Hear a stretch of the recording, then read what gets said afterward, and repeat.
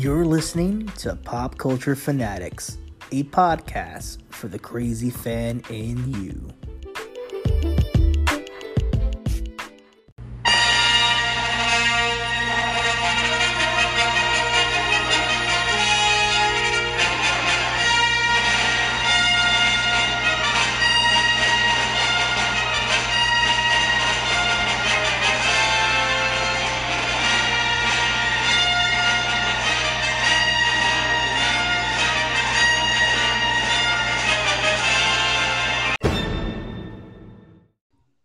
What's going on, everybody, and welcome to another great edition of Pop 5, brought to you by Pop Culture Fanatics, the only podcast where you can unleash the freak inside of you.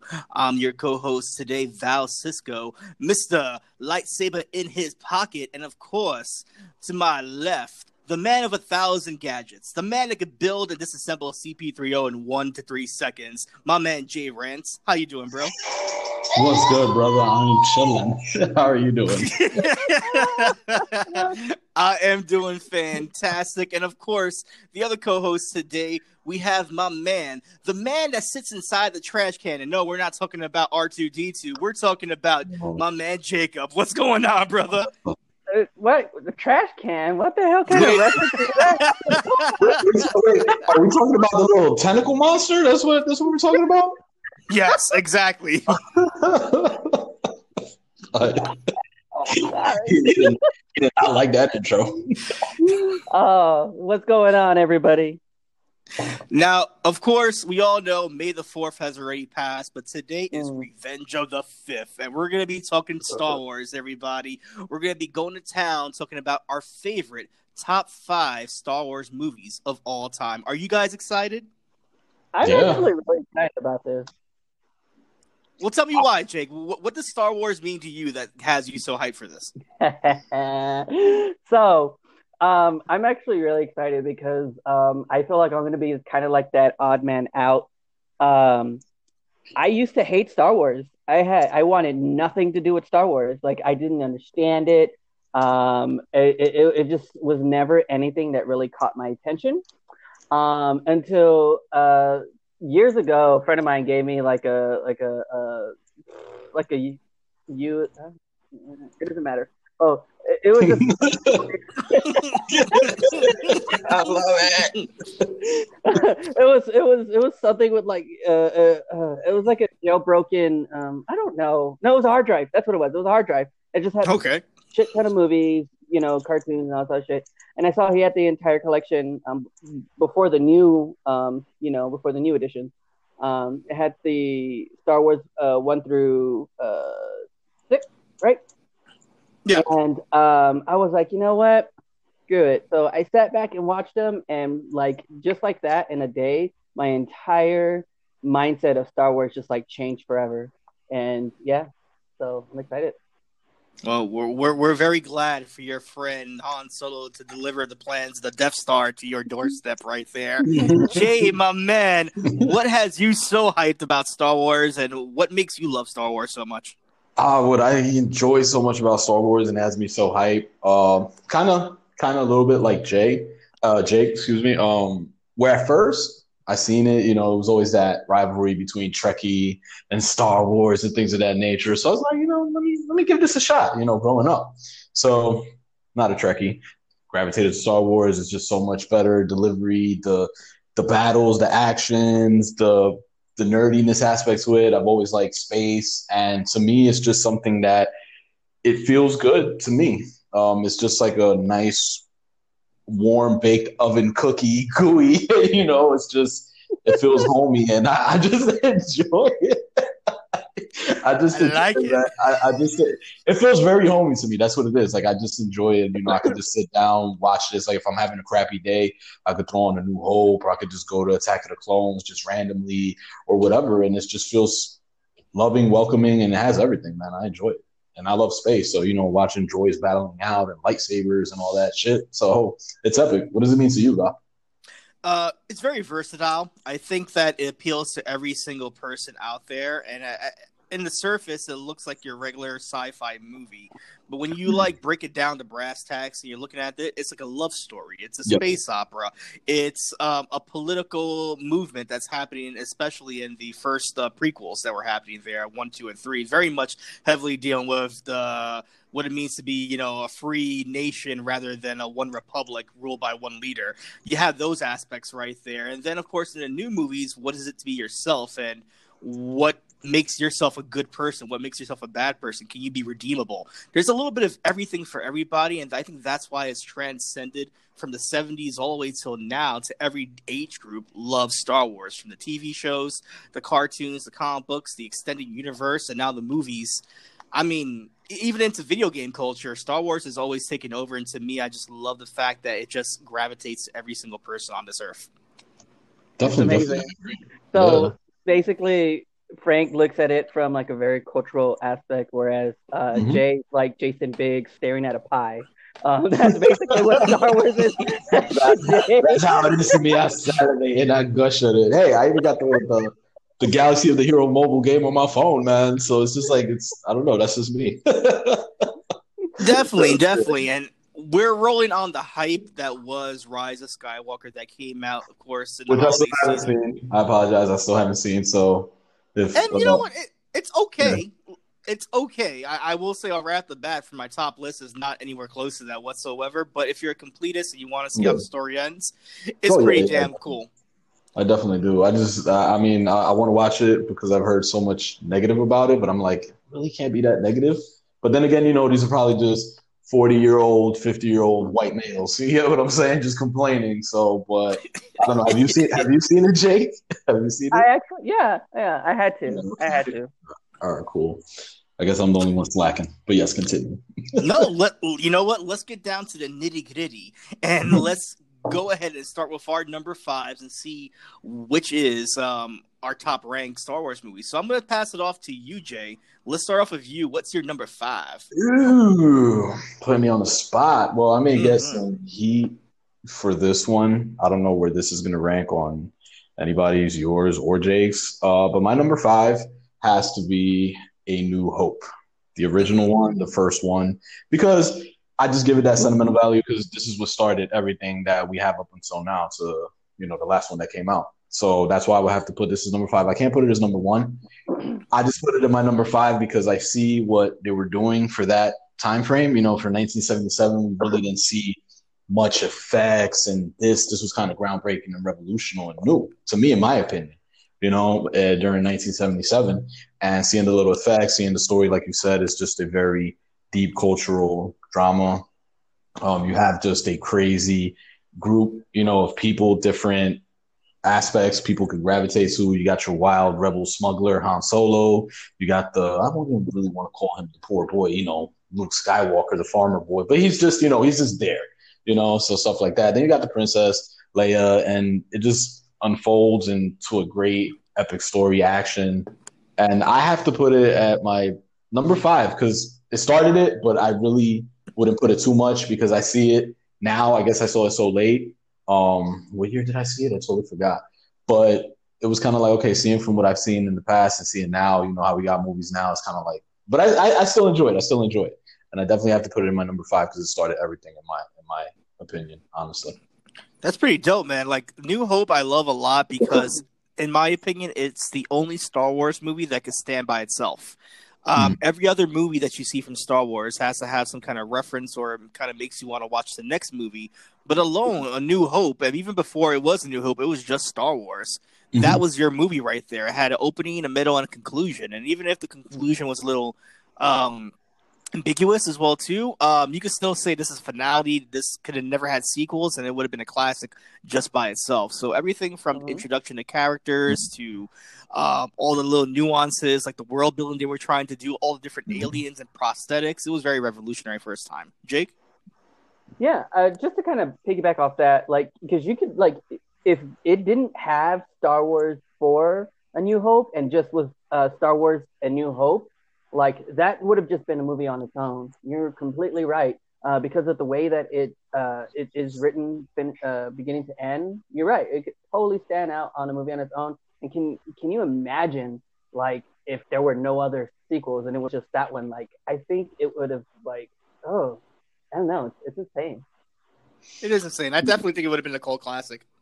Absolutely. Yeah, I think so, and I agree with you guys. Where it's like the most complete movie on its own that could have stand on its own because you get everything beginning, ending, conclusion, middle, or whatever. So that's why I have to throw it. Maybe that's what it is as well. Looking at it now and listening to you guys' opinions and stuff, maybe that's what it is that it feels so complete. You get what I'm saying? So, but definitely has to be my number 5. You can't not have a top 5 and not have New Hope in it, bro. That's just me. Jakey, I want to hear your number 5. Throw it to us. All right. So my number 5 is going to be Episode 5, The Empire Strikes Back. And the reason for that is because, to be honest, like, while we were just talking about A New Hope can stand on its own, I think The Empire Strikes Back is a perfect sequel. Like, it truly is. Because it starts, it basically takes everything that you experienced from the first one and expands it. So now you're seeing more of the universe. You're seeing more of what this story has to tell. And I think that, with New Hope establishing the characters, now you're solidifying, the characters that you want to see succeed, with The Empire Strikes Back. That's what I love. And the best part of this movie too is that there is consequence. It's not necessarily a movie that ends on a good note. And I love that because while we have some of the best protagonists, with Leia, Luke, Solo, and Chewbacca, all them, we have great villains in this movie. And it's not just Vader too. I mean, it's just, everybody that he controls, all the generals and shit. Like they really solidified themselves here in the movie as a real threat and a real villain. So that's why I thoroughly enjoyed this movie. And then of course we start diving deeper into the whole Jedi aspect into this movie. So putting all those elements together, I think it made for a perfect sequel. And for me, for the originals, like this is possibly, very well told. Okay. I like that pick as well, too. I mean, Empire Strikes Back, bro, is the movie that we get where we actually see consequence in this universe. Mm-hmm. Whatever action happens, there's a consequence toward it. And when you look at maybe A New Hope, it's very, I wouldn't say cookie cutter, but it's easier to digest. You know that Luke's not going to die or Han Solo's not going to die. They're just too endearing as characters. But when you look at, Empire Strikes Back, you're getting Luke's tragedy of trying to deal with himself, like whether his heart is in the right place, being evil or not. Like his father, get the reveal that Darth Vader is his father. You get his hand getting chopped off right there. So his tragedy happening right before your eyes. You're getting Han Solo getting frozen in carbonite, getting taken away. The movie kind of ends on a tragedy rather than a feel-good moment. So that's like one of the first movies that I remember. I was like, damn, like on a sad note, this is pretty fucking awesome though. Exactly. I don't know, Jay, what do you feel about it? No, I agree with you guys. And this is like a legit sequel. Sometimes when you have movies that do so good as New Hope, to actually follow it up, sometimes it falls kind of short. And they hit the nail on the head with this. It was a perfect, legit sequel. Like you guys said, you see these consequences, you see this tension between these two opposing forces growing. You have a little bit of treachery where Lando does what he does, but he does it for his people. You got to understand why he does it. You get what I'm saying? You see, which I like the aspect of Luke, like you said, he's like, when he's training with Yoda, you see him kind of failing, like, no, I'm not made for this. I can't do this or whatever, stuff like that. Then you just see him say, after training, I got to go save my friends. You get what I'm saying? So that's pretty cool because I've always been like that, real close with my friends. So I enjoy that and things of that nature. But it definitely is a great sequel and follow-up. And it's real. You even see Boba Fett in there for the first time, an iconic character in Star Wars. So it's very good of a follow-up and sequel to an original movie, in my opinion. We're right off the back. We're going hard right now. I love it. People are probably like, "What the fuck is going on?" But I love it. Let us know your number 5, though. Keep up the madness. All right. Well, my number 5, guys, I don't like the prequels whatsoever, but I feel like the best one out of the batch to me was Episode 3, Revenge of the Sith. In my opinion, I think it has the best lightsaber fight I've ever seen in a Star Wars movie with Anakin and Obi-Wan. I think this is the best acting we got to see from the 2 movies with Hayden Christensen. I think he looks traumatized, he sounds traumatized, and you can see his pain right before he betrays the Jedi Order and he kills the younglings. There's a part where he stares out to the distance and he's crying, and in that part right there, it's believable. I wouldn't say in Attack of the Clones he didn't feel as believable as Anakin Skywalker, but this right here, that turn before he betrays everyone, I felt that. And as well too, I feel Natalie Portman did a great Padme in this one as well too. It took her like 2 fucking movies to do so, but I felt like this is her most convincing, that you felt that she was torn between what she loves, what her profession is, her marriage to Anakin, her children, and how conflicted she was with the whole situation that was happening, and she was still trying to bring Anakin to the light side in her eyes. Let's move back to Naboo. Let's get away from everything. I know you fucked up, but I'm still here. I'm still with you. And that moment when Obi-Wan just pops up and you see the betrayal of 2 brothers, like you hurt me right there. Like that, I felt so much. I think this was a great movie for Obi-Wan. Ewan McGregor does a fine job conveying emotion, showing that Anakin's really a brother, like an equal to him, and how heartbroken he was that he had to literally chop him down. It has its flaws, of course. You're having like the whole Darth Vader no at the end, so fucking campy. I enjoyed that. And I kind of feel like the Yoda battle was a little anticlimactic. I think we could have got a little bit more from Yoda versus Sidious, but at the same time, we had an epic scene with Mace Windu and with the infinite power. Like that was just phenomenal. And then we got an epic Wookiee battle on Kashyyyk with the whole Wookiees going to town with the clones. The Execute Order 66. Like, there's so many great moments in this movie that I had to put it in my top 5, and I thoroughly enjoy watching it from start to finish. No, I agree with you 1,000%. And now that you talk about the Mace Windu and the Sidious, we see a lot of this trend in this movie where people get their arms chopped off. Because didn't Anakin chop off his arm? Yes. It's a lot of hate against arms. Maybe that's why I relate. Nubbies.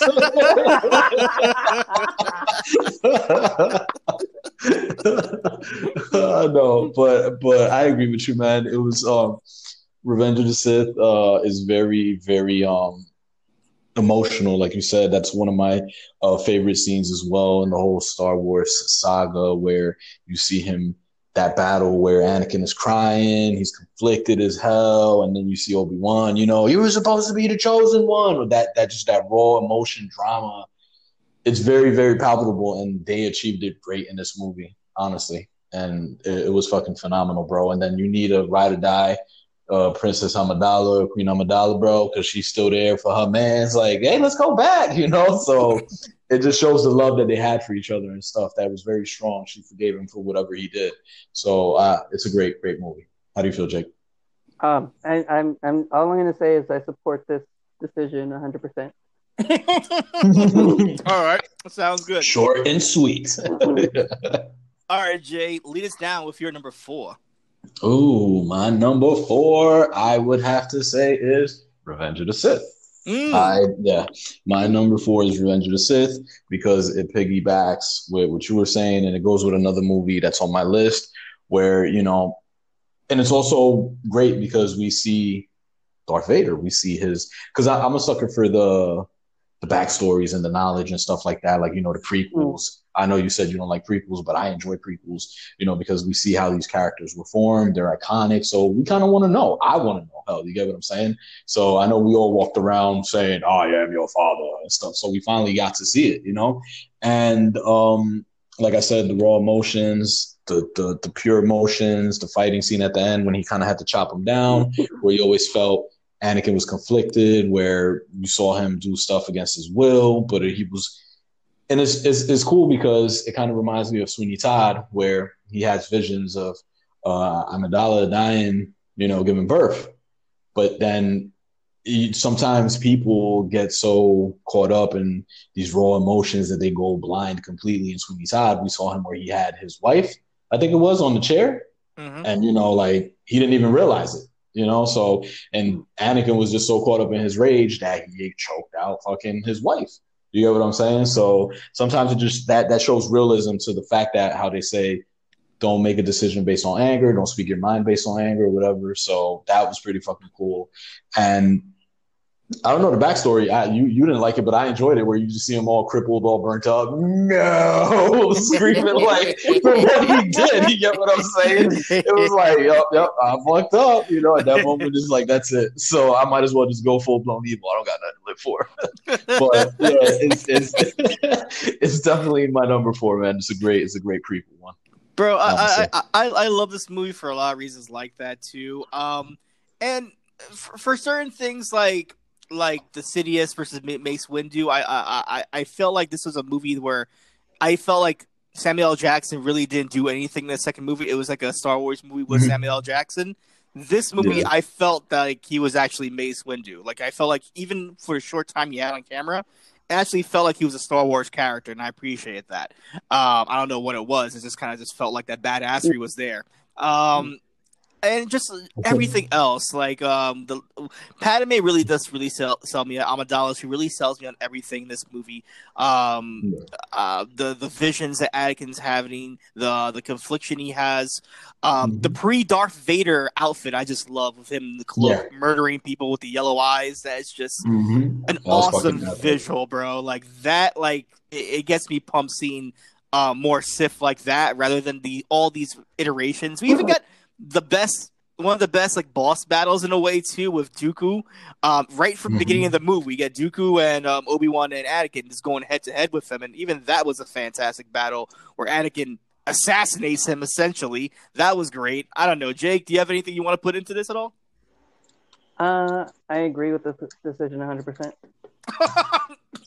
No, I just want to add to. I totally forgot about that scene, bro. Like, yeah, that was pretty fucking epic. Where you just see him when he was leading the assault and the attack, and you just see him all villaining out, and he has the hood and the cloak, and it's just like, oh my god, I got jitters. So it's pretty epic watching that, But yeah, I gotta say this too. I gotta give a shout out to my boy Brad out there because he's told me many times if you don't like Attack of the Clones and you feel a little iffy about Revenge of the Sith, watch Clone Wars. The series I heard gives you the complete story that you need. It fills in the blanks that you need as well too, and it gives you more of an emotional, I guess, aspect, or you feel like connected to these characters a little bit more once you get to Revenge of the Sith, especially when Execute Order 66 happens. So if I recommend anything, probably go out there and watch the Clone Wars series in its entirety, then watch maybe Revenge of the Sith and see how you feel about it. Definitely, I agree. Oh, and one more thing that I want to add. I just love that it's just like so the movie is kind of like very dark and ominous. It just sets the tone for what's happening. I think that it was real impactful for the storyline and things like that. So it is the most depressing movie out of the Star Wars movies. Like whatever inch of happiness you get in that movie, it's really taken away from you very fast. All your new hope was lost. But yeah, brother, what's yours? Go ahead, Jake. I want to hear it. What's your number 4? All right. So my number 4 is Revenge of the Sith. That's great. That's why I didn't want to comment anything because I wanted to save it for my pick. But you really pretty much just said it there. Is I was left speechless after this movie, especially because again, I hadn't seen the original movies when I watched this one. So I didn't really expect, you know what I mean? Like I didn't know that there was like a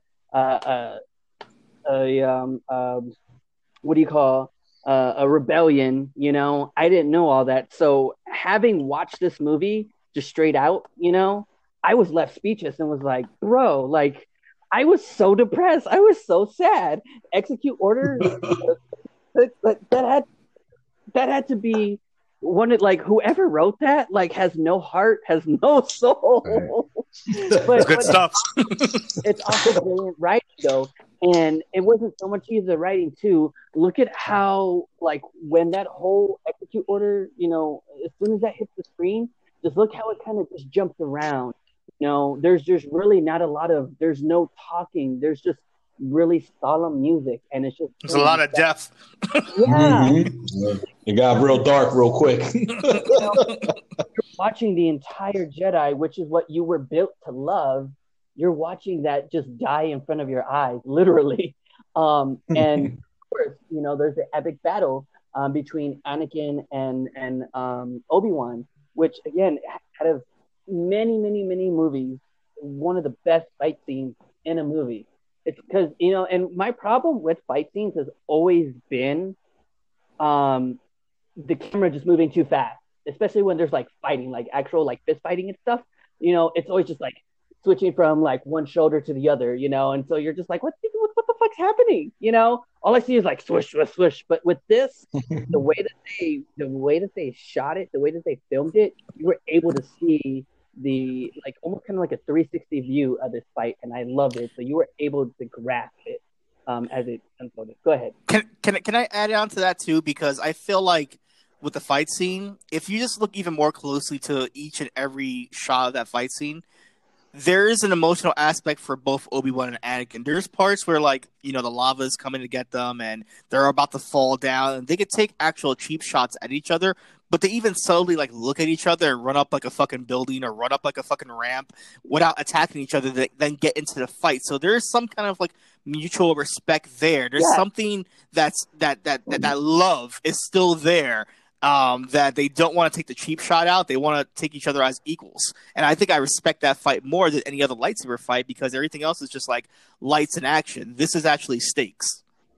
Yeah, no, exactly. And it even when Obi-Wan gets the high ground, he even gave him that last chance. He warned him. He said, yo, I got the high ground. Like, and you know what? At that point, neither of them were fighting to defeat the other. I think they knew that whoever got to the high ground first, or I think that was more of Obi-Wan's goal, whereas Anakin was just full on rage at that point.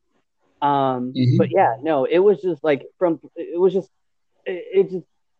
such a beautiful movie. And I don't understand, but I kind of do why people hate it so much. I mean, yeah, there's some very questionable parts, but there's questionable characters, questionable dialogue, very comical dialogue in every single movie. And I don't know why this one stands out so much compared to the others, besides one other one, which we're not going to go into. But it was like a really, and I think this is the movie that solidified the drama aspect, like the actual story aspect of this movie. So once this movie ended, I had to see the rest of the story. And this one just made it more, you know what I mean? It gave you more to it. Yeah, I like it, man. I think we had a good discussion with that one, man. I feel the love for that movie. Before we get to our number threes, we totally forgot about one key fight that happened in Revenge of the Sith. I gotta give some love to my man General Grievous because that part was awesome as well too, with the 4 damn lightsabers looking like a fucking mechanical Goro. Yeah. Everybody's gonna hate me, and I totally apologize. But I was gonna bring that scene up, but I couldn't remember his fucking name for the life of me, and I wasn't gonna about to make blasphemy. No, I know. But I'm really sad because that is one character that I really wanted to see more of. And do you see more of him in Attack of the Clones? I mean, not Attack of the Clones. Yes. Clone Wars. In Clone Wars, yes. Okay. Yeah, so yeah, he's definitely somebody that I've always wanted to see more of because I think he's a brilliant character. He is a brilliant character, and I think he deserves more time. The Jedi Assassinator. I love that character as well, right there. Let's get down to our number threes right here. We're about to get to the three of them. Jay, can you lead us? To the three of them. What? Yes. You haven't said yours. I did, right? I did it, right? I just skipped mine altogether. I said, fuck that. All right, my number four. My number four is kind of like A New Hope, but not. And I appreciate this movie a lot more every time I see it. It just it amazes me. from every aspect. My number 4 is The Force Awakens. Everything about this movie to me screams out nostalgia in good ways. And yes, I can see the comparisons that it does get for New Hope. You're getting like the Star Killer base, like the Death Star. You're getting like the main general in both movies as well too. The threat of a giant army is at your feet, and you're having that pilot like Poe and Luke almost similarities as well too, attacking the First Order, the Empire. They could go hand in hand, but it felt great to go back to basics, to see the props that J.J. Abrams gave you in that movie, the practical effects. BB-8's design was just fantastic, and I love the new characters. This is a movie where I can appreciate new characters. Like Poe Dameron is one of my favorite characters out of the whole series right now. I just love his weird, sporadic, don't give a shit attitude. It just works for me on a different level that Han Solo does. I do like Rey as a character. I feel like sometimes she gets a little one-dimensional, but I think it works for her that way. Finn, I think he's fantastic as well too. There's a lot of range that he gets as well too. Just being like a stormtrooper that didn't want to be a stormtrooper anymore. He said, "Fuck this! I don't want to assassinate people. I don't want to kill people. I want to get out." We'd never seen that in a Star Wars movie whatsoever. So to see that stormtroopers have these internal battles and need to get the fuck out of Dodge. That was interesting as well too. Like everything about this movie was great. Seeing Han come back and Chewie come back, gives you chills. Seeing Leia gives you chills. Little things about hearing the mysterious Luke Skywalker. Where is he gone? And we need to track him down. And so you get to that final scene where you see him and Rey on that mountaintop, and ending that way, it just feels so right. Like everything about this movie, it's very much as a nostalgia trip, but it brought me back to why I love Star Wars in the first place. It was simple but fun, and I didn't really have to think about the bureaucrats and the sanctions of the Republic that they were doing in Episode 2 and 1. I got clear, concise storytelling. Shit's going crazy, and we need to stop it. That's all I needed, and I was happy with that. So yeah, that's my pick. No, that's a great pick, bro. Because that's one of my favorite ones as well. I know it gets a lot of slack where The Last Jedi, the last one that came out, I keep forgetting the name. It's The Fall of the Skywalker. What is it called? Rise of Skywalker. Right. You see, Jake, I'm going to get slandered as well. Yes. Actually. Oh my God! Yeah, best episode ever.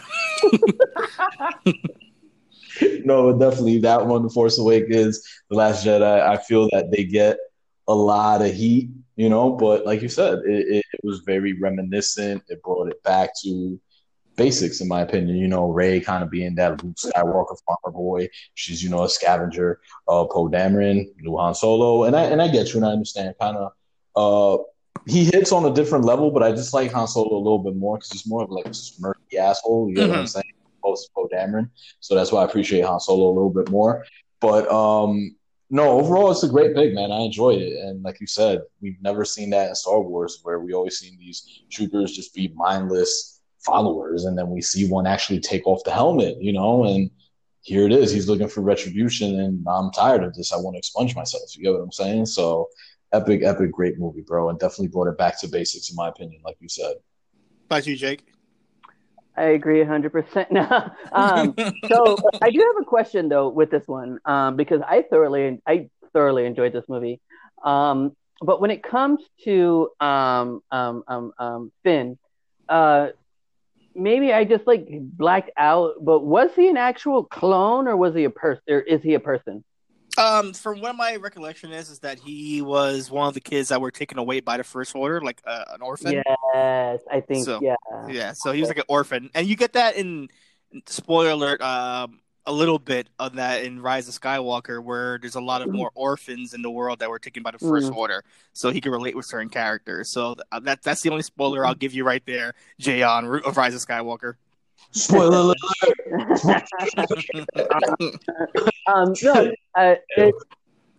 It was a really good movie. I really enjoyed it. So I love that pick. I want to ask you guys a question. Now we're just gonna geek out and joke a little bit. Who had the epic? No, was it Darth Vader, Chewbacca when Han Solo got stabbed? But that part right there is so heartbreaking, and it only is heartbreaking for Chewie. I didn't really feel that heartbroken when he got stabbed. I was like, I saw that coming a mile away. But Chewie's fucking reaction, going ham with the cross blaster, shooting up everybody, lacing up everybody. That was the best part right there. I'm surprised that Chewie didn't kill Kylo Ren. Bro. Word, you killed your best friend and you missing all those shots, bro. You could have been on point with one at least. You know, if there's anybody that I feel for in the new trilogy, it is Chewie, because essentially the sad part is all his friends are dying. Mm-hmm. And it's really tough to see that, you know, from Han to Luke and going into Rise of Skywalker. Everything is just, it's very damaging to him, but you get to see how awesome he can still make friends with people like Poe and Rey and whatnot, and how it still feels relatively like home to him. So at least there's some kind of, I wouldn't say retribution or silver lining. There's still something there for him to cling on to hope for. No, I get you. I agree 1,000%. He's like that one original character where everybody around him is dying, you know? So I feel that. And also one thing that I just wanted to add to that, where I enjoyed this movie because, you know, you see the interaction with Leia and Solo, kind of just like, oh my God, our boy is just really bad. You get what I'm saying? Like, he's just like fully committed to the dark side. When she embraces him and hugs him and all that, that gave me kind of feels. You get what I'm saying? I like this. Good pick, bro. Good pick. All right. Let's get down to our number 3. Go ahead, Jay. Ooh, number 3 for me is, I know a lot of people do not like, it has some mixed reviews, and I don't know how you guys feel about it, but I hear a lot of back and forth about it. But my number 3 is Attack of the Clones. Holy shit. Wow. Number 3 for me is Attack of the Clones, and I will explain why. Because, you know, please. Huh? Yes, please. You see, I know I'm going to get some heat, but what I love mostly about Attack of the Clones is you see a different lush environment. Is the more brighter movie. You get what I'm saying? You see a lot of brightness to it. And why I really enjoy it is the fact that you start seeing this aspect. You know that this war is going on. You know, you got the resistance, the rebellion, all that stuff, the empire, whatever, you know. You see that. You see the action. But in this one, to me, you really see the espionage behind it. You get what I'm saying? You see the kind of Cold War aspect about it, where you see that they had 2 assassination attempts on Padme and stuff like that. And then you got Anakin and Obi-Wan as basically the 2 hitmen, like protectors, secret agents, trying to protect her from these hits. You get what I'm saying? And then it's just very political. That's why I enjoy it, because you see the political aspect to it. And we've heard about it, but to me, we really see it in Attack of the Clones. And that's why I fucking enjoy it, you know, where you see the hitman on the run and they have to go kind of in that Fifth Element style with the flying cars, trying to get that hitman and stuff like that. So to me, I really enjoy it. And also you see the heel turn, I guess you could say, of Anakin, where he's questioning himself and kind of challenging Obi-Wan's, you know, authority and things of that nature and stuff like that. So that's why I really enjoy it. And I enjoy it more for it because it's the vaccine aspect of everything that's going on. So I would have to go with number 3 is Attack of the Clones. I don't know. How do you guys feel about that? Go for it, Jake. You know what? Now that you've kind of refreshed my memory on it, you know, that is like the one quality like the one, no, what's the word I'm looking for? It doesn't matter. But the thing that I did like about that movie, because honestly, like, I hated that movie. Like, to me, it took me several attempts to watch it because I kept falling asleep, and I always fell asleep like, I want to say 25 minutes into the movie. Like, I just couldn't do it. And usually that's my sign to myself. That's why I can't get through Frozen. I fall asleep to Frozen on the same exact part every single time I try to watch that fucking movie. That's why I gave up. Was like, you know what? It's not worth it. You know? So that's all was with Attack of the Clones. But when I finally sat down and watched it, it was the espionage. The espionage was really like breathtaking. It was like, holy shit, like, these people are dirty. Like, you know, I know you, Frank, said that you weren't big on like the whole political aspect of it, but I think that's what kind of sets up the entire idea to why they got into power in the first place, because it just goes to show you like how evil the people involved in this are. And Attack of the Clones is what provided that to us. Like there were some unnecessary parts with like what's his name, the bounty hunter. Yeah, Django Fett. Like that to me, that was just thrown in there as not like a cash grab, but like just something for people to gush over. But I don't think it went as well as they wanted to because it was a very open shut scene. And so it didn't really provide much for me. You know what I mean?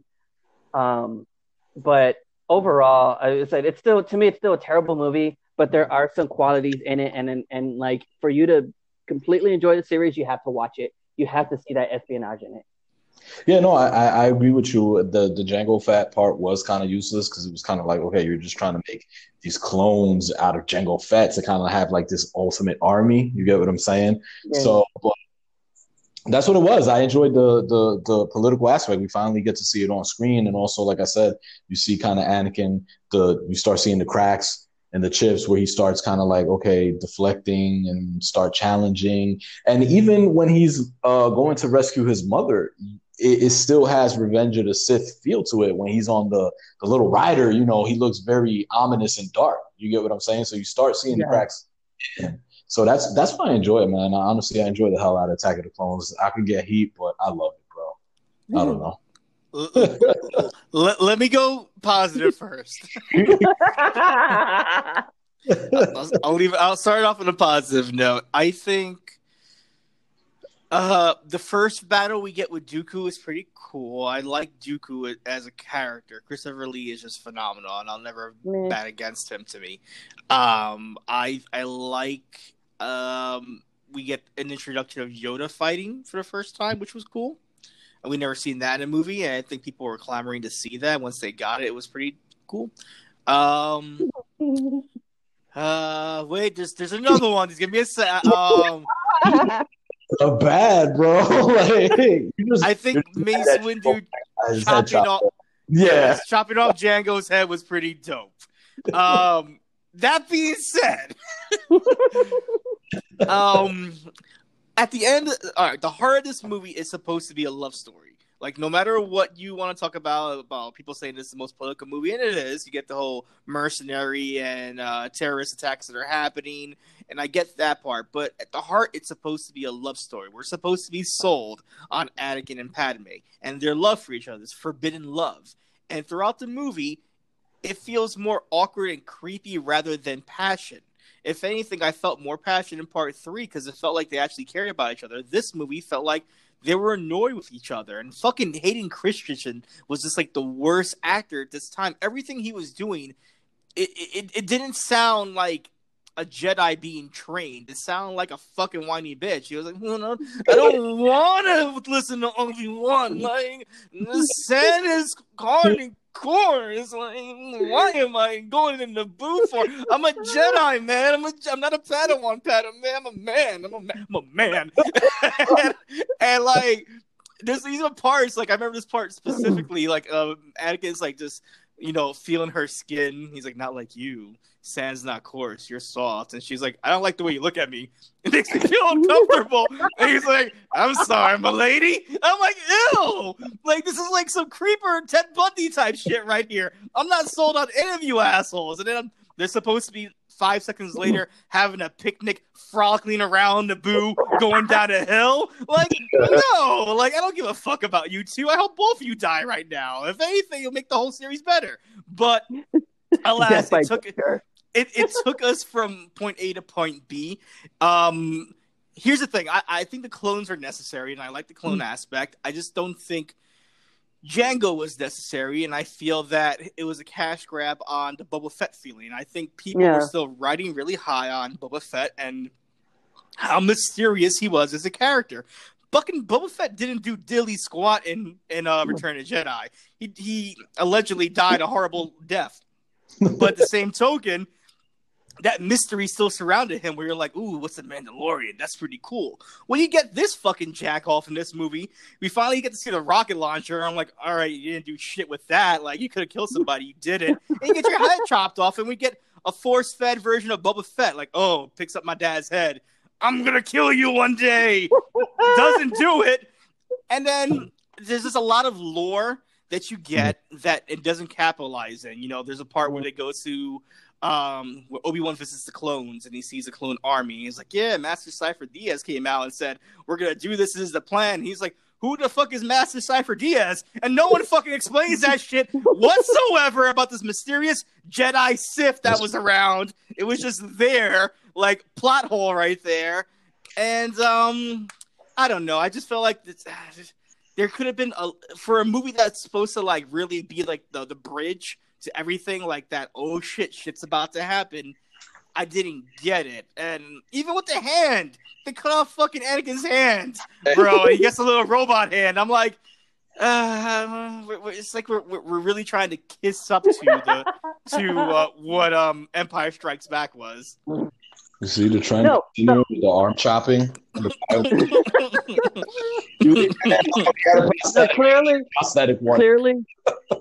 Clearly, this is a franchise that cares about the people. Okay, there are people who you know. I'm sorry, that was bad. Two things on this movie. One, I'm gonna get a lot of hate mail for this, but I never saw the hype for Boba Fett. Never saw it. Like, it never hit me like people did. Like, oh, but like I used to think, because the way people talk about Boba Fett, I used to think that he was a bigger character. Okay, all right. Let me cut you off there. Let me cut you off there real quickly. Did you feel the hype when you saw Captain Phasma for the first time? No. So when you saw Captain Phasma with the fucking chrome stormtrooper outfit in the cape, you're like, who the fuck's this bitch? This is dope. Oh, yes and no. I mean, I was excited, especially because she was a woman, so I was like, oh, this bitch is badass. Like, you know, she's about to tear some shit up. So, yes, kind of, okay. Yes. So if you would have just had Captain Phasma in that movie and never saw her again, I'm pretty sure you would have probably been like, who the fuck is that? That's pretty cool. Like, I wish we got more backstory, but you'll never get it. I think that's what people felt about Boba Fett, is that, like, who's this random fucking, like, bounty hunter that's freezing motherfuckers, like, and delivering to people. That's pretty cool. So, I mean, like, that's what I get. I mean, that's what I get from Boba Fett. Like, the mystery was more important than the actual character itself. I get it. So when they brought Jango Fett in again, like, that's literally how I saw it. Was just like they literally just cloned this shit. Like, that's what they're doing, and they're trying to feed off that. The second part, did Padme just stop aging at a certain point? Because how much older is she? Nobody's talked about this. Like, 10 years. Maybe because I'm a gay man and I'm just like, bro, like, does no one else see a problem with this? Like, he was a fucking child. Like, growth spurt. He ate his Wheaties. Yeah. She's a vampire. Yeah. That's great. What are the Jedi feeding him? So I was like, bro, like, maybe she thought I was gay, but I felt like I was the only one bothered by it. No, because that was a creepy part in the beginning. She was like, oh, Annie, you've grown. He's like, yeah, bitch. Look at this. Look at this saber just dangling in my cape right now. Witness me. You're in the helicopter. Look at my rat tail. It's not the only thing with hang time on me. Like, everything's hanging on him. Just shoots off his lightsaber premature, like, oh, sorry. We don't usually do that. Oh, God. Oh, that's great, bro. That's great. I'm done. I appreciate your pick, bro. I appreciate that you have love for that movie. We need to, like, defend our movies no matter what. I'm a person I love the Toxic Avengers, and the Godzilla movies. So if I could defend that, you can defend whatever the hell you want, bro. Oh, hell yeah. And I stand by it because, like I said, I love it. It's that political aspect. You get what I'm saying? So, no, definitely, bro. I ain't ashamed of my pick. So, wait, we're up to Jake next, right? Yeah, we are. All right, Jake. What are we on, number 3? Yeah, number 3, yeah. All right. So, so my number 3 pick is Phantom Menace. Oh, okay. Yeah. So now here's the thing about Phantom Menace. It was so yes, while I said that I didn't really watch, the Star Wars series until like way later when I got that hard drive, Phantom Menace was the only Star Wars movie that I actually saw in theaters. Of course, because that was the only movie that came out when I was of age. Um, so it was a huge deal. And I remember it being a huge deal. Like the marketing for that movie was phenomenal. It was everywhere. You know what I mean? And I can only imagine what Star Wars fans were feeling when this even got announced, especially because did we have the internet back then? I don't think so. Yeah, we Or did we did, it was like very, on a cheap razor yeah, phone. um, that's when you had to wait for like dial up, right? You had to like get online at like 12 Yeah. shit like No. that.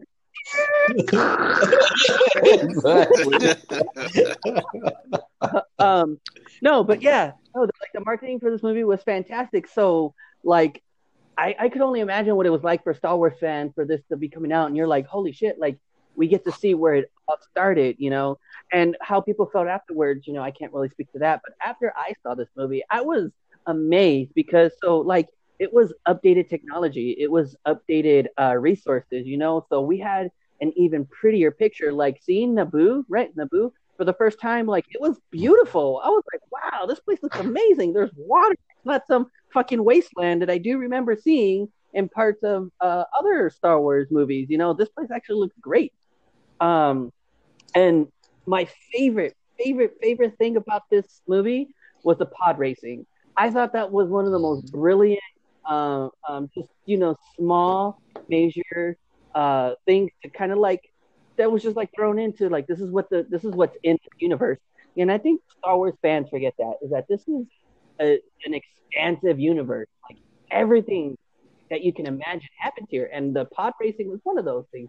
And I absolutely loved it. Playing the pod racing game for I think it was Nintendo 64. Mhm. That game was fast. I loved the game. You know what I mean? And it had your blood. Like it had you pumping.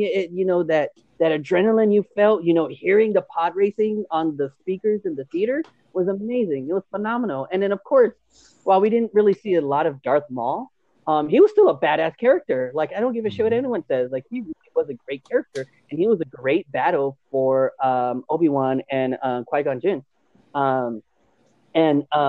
Yeah. So after I know Frank, you had a certain problem with an element of this movie, and I totally understand that. But like that completely went over my head, and I didn't even notice it when it was brought up in that movie in regards to the Jedi and stuff like that. So that's why that never really fazed me, and you can touch up on that if you know what I'm talking about. Yeah. But yeah, like overall, I thought it was a great movie. It was a great movie for me to start off with, and I think it deserves the credit that it needs. All right. No, Go ahead, Joey. Go ahead. No. I want to hear your Jedi lore mishap that you were talking about that they missed and stuff like that. Yeah. Because I had a problem with the Midichlorians. I thought that was just really weird to throw into a franchise. Like I get it. They're trying to do like some people in the Jedi Council have more of a faith aspect, and then some of them have a scientific aspect. And Midichlorians is more of a scientific aspect, where there's little organisms inside of you projecting the Force out. I kind of felt like that was just a little stupid, a little too highbrow, just to give to the audience right there. Like I think at its base, Star Wars very much is religious. I wouldn't say religious, but it has a lot of faith aspect. And the Force is a great like synonym to what a person's belief system is, especially the Sith as well too. And when you take that aspect out and try to make it more scientific, you lose like what the love for it itself, like the why you should follow this, why are people following this. You're not following it from a scientific point of view, you're following this from a faith point of view. That was just my biggest issue from it. I gotta say though, this was gonna crack my top 5. It was either this or Revenge of the Sith, because from the highs of this movie, it's great. The 2 battles we get with Darth Maul are fantastic, and the first one you get with you don't even see the dual lightsaber, you just see him just using one side of it. That was just awesome. The callbacks to Tatooine, seeing Jabba the Hutt in the pod racing was fantastic. Seeing Sebulba was fantastic. All the different creature designs are great. Anakin as a young kid, you kind of get it. Like, he reminds you of Luke in that way. Him and Luke are very similar. You see why, that man birthed that right there, because they have that fucking trend. You don't see that in fucking Attack of the Clones and shit like that. So, like, I love that aspect right there. I think Ewan McGregor, and this is like one of his first major big roles for Ewan McGregor, and I think you're right. He just did fantastic as a very young and sometimes naive Obi-Wan, and I love to see how that character was portrayed. Qui-Gon Jinn was one of my favorite Jedis of all time. I just think Qui-Gon is such a impactful character, and I wish we would have got more of him in the later movies as a Force ghost, like accompanying Obi-Wan in some ways. Like, hey, listen, I'm guiding you. That would have sold it for me a little bit more, especially in Revenge of the Sith if we would have got that. What really takes me out of it, though, is certain politics in this movie, and I think that's what kind of slows it down for me a little bit too much. And, of course, the racist fucking separatists. Oh, Queen Amidala. Oh, you're doing it. Oh, you must sign the treaty. Okay, all right. They annoy when they died. Finally, like, I fucking celebrated when Anakin fucking hacked them to death in Revenge of the Sith. I loved it. That's my thoughts right there. You can take it, Jay. I'm just that was great. I'm sorry. No, but to add to Jake's to what he was saying, piggybacking off of Jake, I think this was about to crack my top 5 as well. Like you said, it was either Attack of the Clones / Revenge of the Sith. I mean, Phantom Menace, excuse me. But I think it was just done so well, the marketing at that time, because this is a movie that resonates with me, and I don't know how you feel about it, reciprocated, but it resonates to me with you, Val, because I remember growing up, 236 in the streets of the Bronx, we were running around collecting the little cans, going to the corner store, buying the cases, trying to get the cans and stuff like that. No, I want Darth Maul, I want this and that. And I remember we checked out the movie. And when we got back, we were running around with broomsticks, and I was trying to be Darth Maul and shit. You get what I'm saying? Yep. So this is very sentimental. It was going to crack my top 5. The marketing was done so well. It was just like, hey, we're going to give you Star Wars. I think it was a time where they capitalized at a good time after, kind of, I'm not saying a break, but after so long, it was a fresh feel to the franchise. The marketing was done well.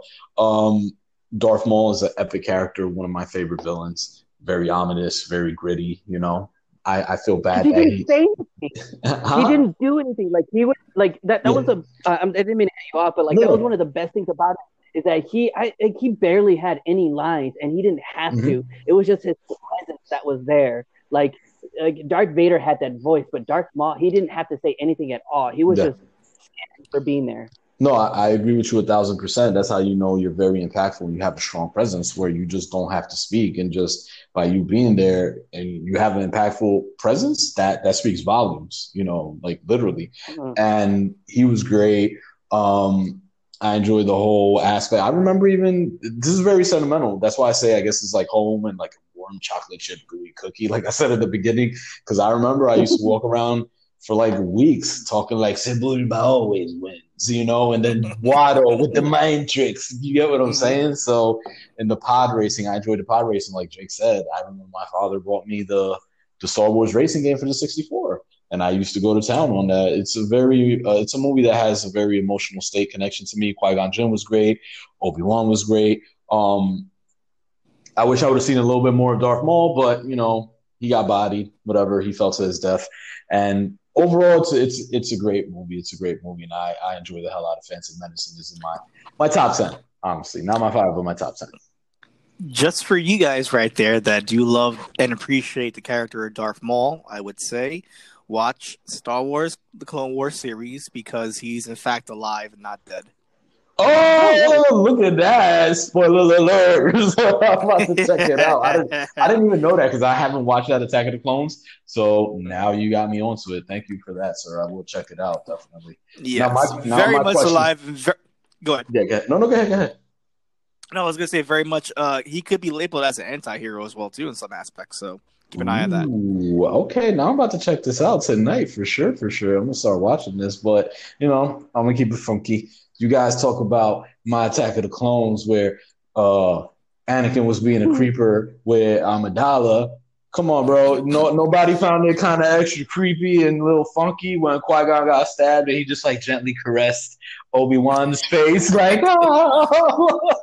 Listen, them boys took a solemn oath never to touch a human being. That's the most Qui-Gon's ever touched somebody in probably 20 years, right there. So. Gotta get your licks in. No, I feel you, man. But it was great, bro. It was a great movie, honestly, definitely. Mm-hmm. I really can't say that much more on it because what you guys said, you said it perfectly. The marketing, everything that it did it well. Some parts are disappointing, but it's still like if it was a top 6, it would have been in my top 6. Yeah, and sorry for cutting you off, but just the marketing was done well. Like with the games, I remember even for PlayStation 1, they came out with the Phantom Menace game, which that game was pretty awesome as well. So the marketing was on point. Yeah, exactly. The marketing was on point, so I think that's why Phantom Menace did so well as well. I'm not saying that it's a bad movie, but I think that helps. Kind of like what we did yesterday on the Lag Switch Gaming podcast, where we spoke about the marketing of the Streets of Rage. So that always boosts the sale and helps out. But yeah, continue. No. I was gonna get into my Jar Jar got the Saboba. Clearly, is the worst part of episode 1. Like Jar Jar, the Gundam. It's a Gundam Nation. Get the fuck out of here.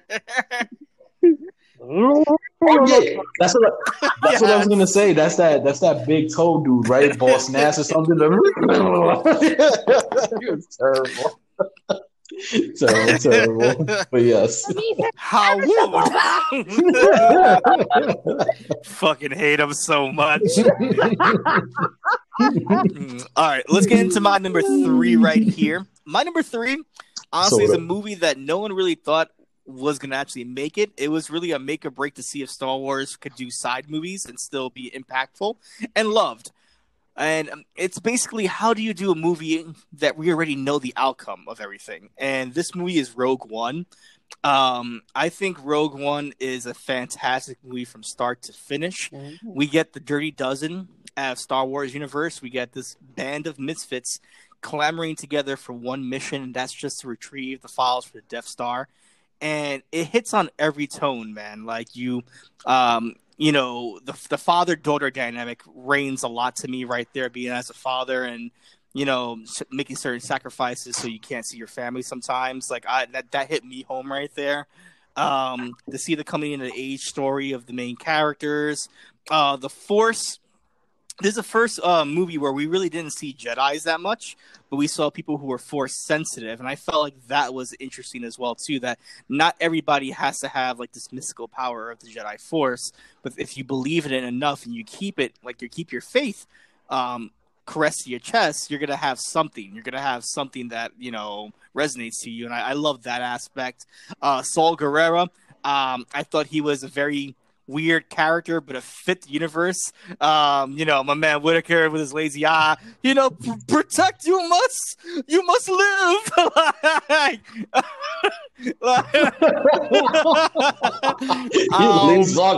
think everything from this movie, from knowing that there's no hope in this movie, and that these characters essentially are gonna die in the end of this movie as well too, and how dramatic they were when they did die at the end of this movie, and how it just made sense. They accepted their death, but they knew that it was for a bigger, greater cause, and that's what made me fall in love with it. I think that right there is just that in your head there's no hope, but this is for a greater cause, and some way, somehow down the line we're gonna get something that defeats the evil enemy. So yeah, I love Rogue One from start to finish.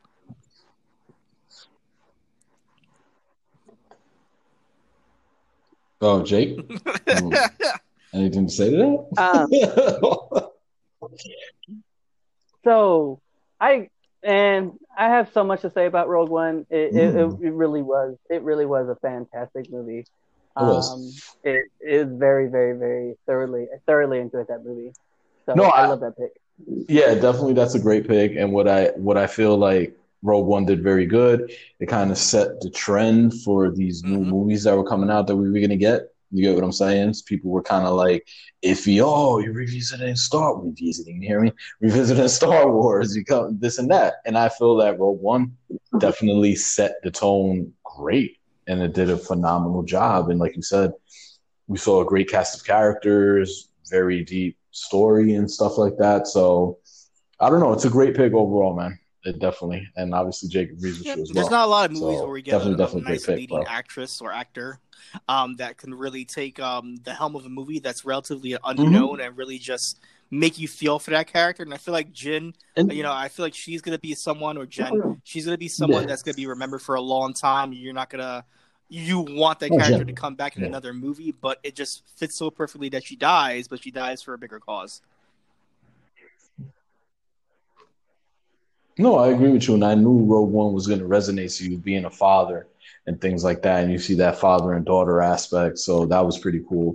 You start seeing some realism and I, stuff I, like that I gotta in say this this too, series man. and Like saga, for your however you want to call it. no moment in Revenge of the Sith, I felt like this was the pinnacle of a Darth Vader cameo right now. Like that end scene of Darth Vader, we didn't need it. Like straight up, we did not need this scene whatsoever. But it literally was like Yeah, after you have your fucking bloomin' onion at Outback and they're gonna give you some free brownies. That was the fucking free brownie you got, and yeah, it was just the that ferociousness and was the ruthlessness that was Darth Vader. He made you afraid of Darth Vader again. I think Darth that was Vader. probably the biggest thing that like Darth Vader is such Yeah. a pop culture icon that you're like, you're gonna make fun of this character, the whole breathing asthmatic Oh, aspect, but this movie made you fear for your fucking life when you saw him. I agree with you, even though he's a fucking half a man in there, like no legs and like one arm, like yeah, you saw the ferociousness because they were like, okay, you guys made fun of this character for too long. Wow, we're gonna show you guys how evil and who Darth Vader is, and when he just comes in wielding the lightsaber, trying to get those blueprints, bro, like you fear this dude. Like, okay, I better run. Better not cross that man in the dark alley at night. So let's get Definitely a down great pick, though, to your brother. number two. We're getting Definitely. close to the wire here. Tell me your number two, Jay.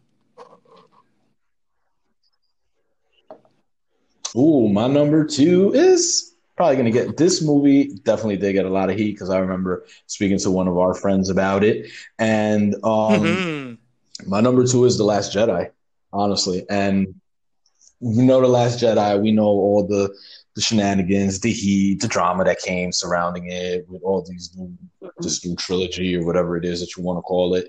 But if you sit down and you watch it without the he said, she said in your ear, it's actually an enjoyable movie, in my opinion, because it gets back to basics as well as like The Force Awakens. You get what I'm saying? It brings you back to that Death Star, Deathly Hollow deck and stuff like that, talking on the deck and things like that. It opens up great, in my opinion, where we get a little bit of humor. I like humor, so that's another thing people, I guess, didn't really understand. These movies, times evolve, times change, so you have to cater to the new crowd. So it had the humor in the beginning where I know a lot of people didn't like it. I think Val didn't like it, where you see Poe Dameron, yep, still waiting. Hello? Can I speak to, I enjoyed that. That shit cracked me the fuck up, seeing the attack on the Dreadnought. That's where we saw him really on his Solo shit, taking out the turrets and stuff like that.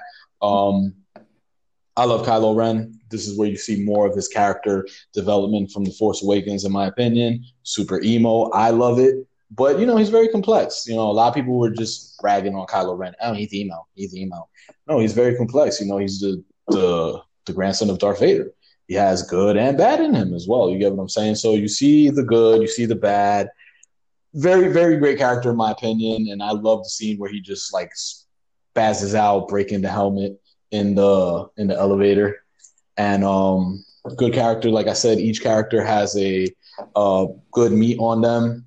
Very emotional movie where you see Luke battling his demons for failing Kylo Ren, for not being able, I guess, to say, kind of save him and stuff like that.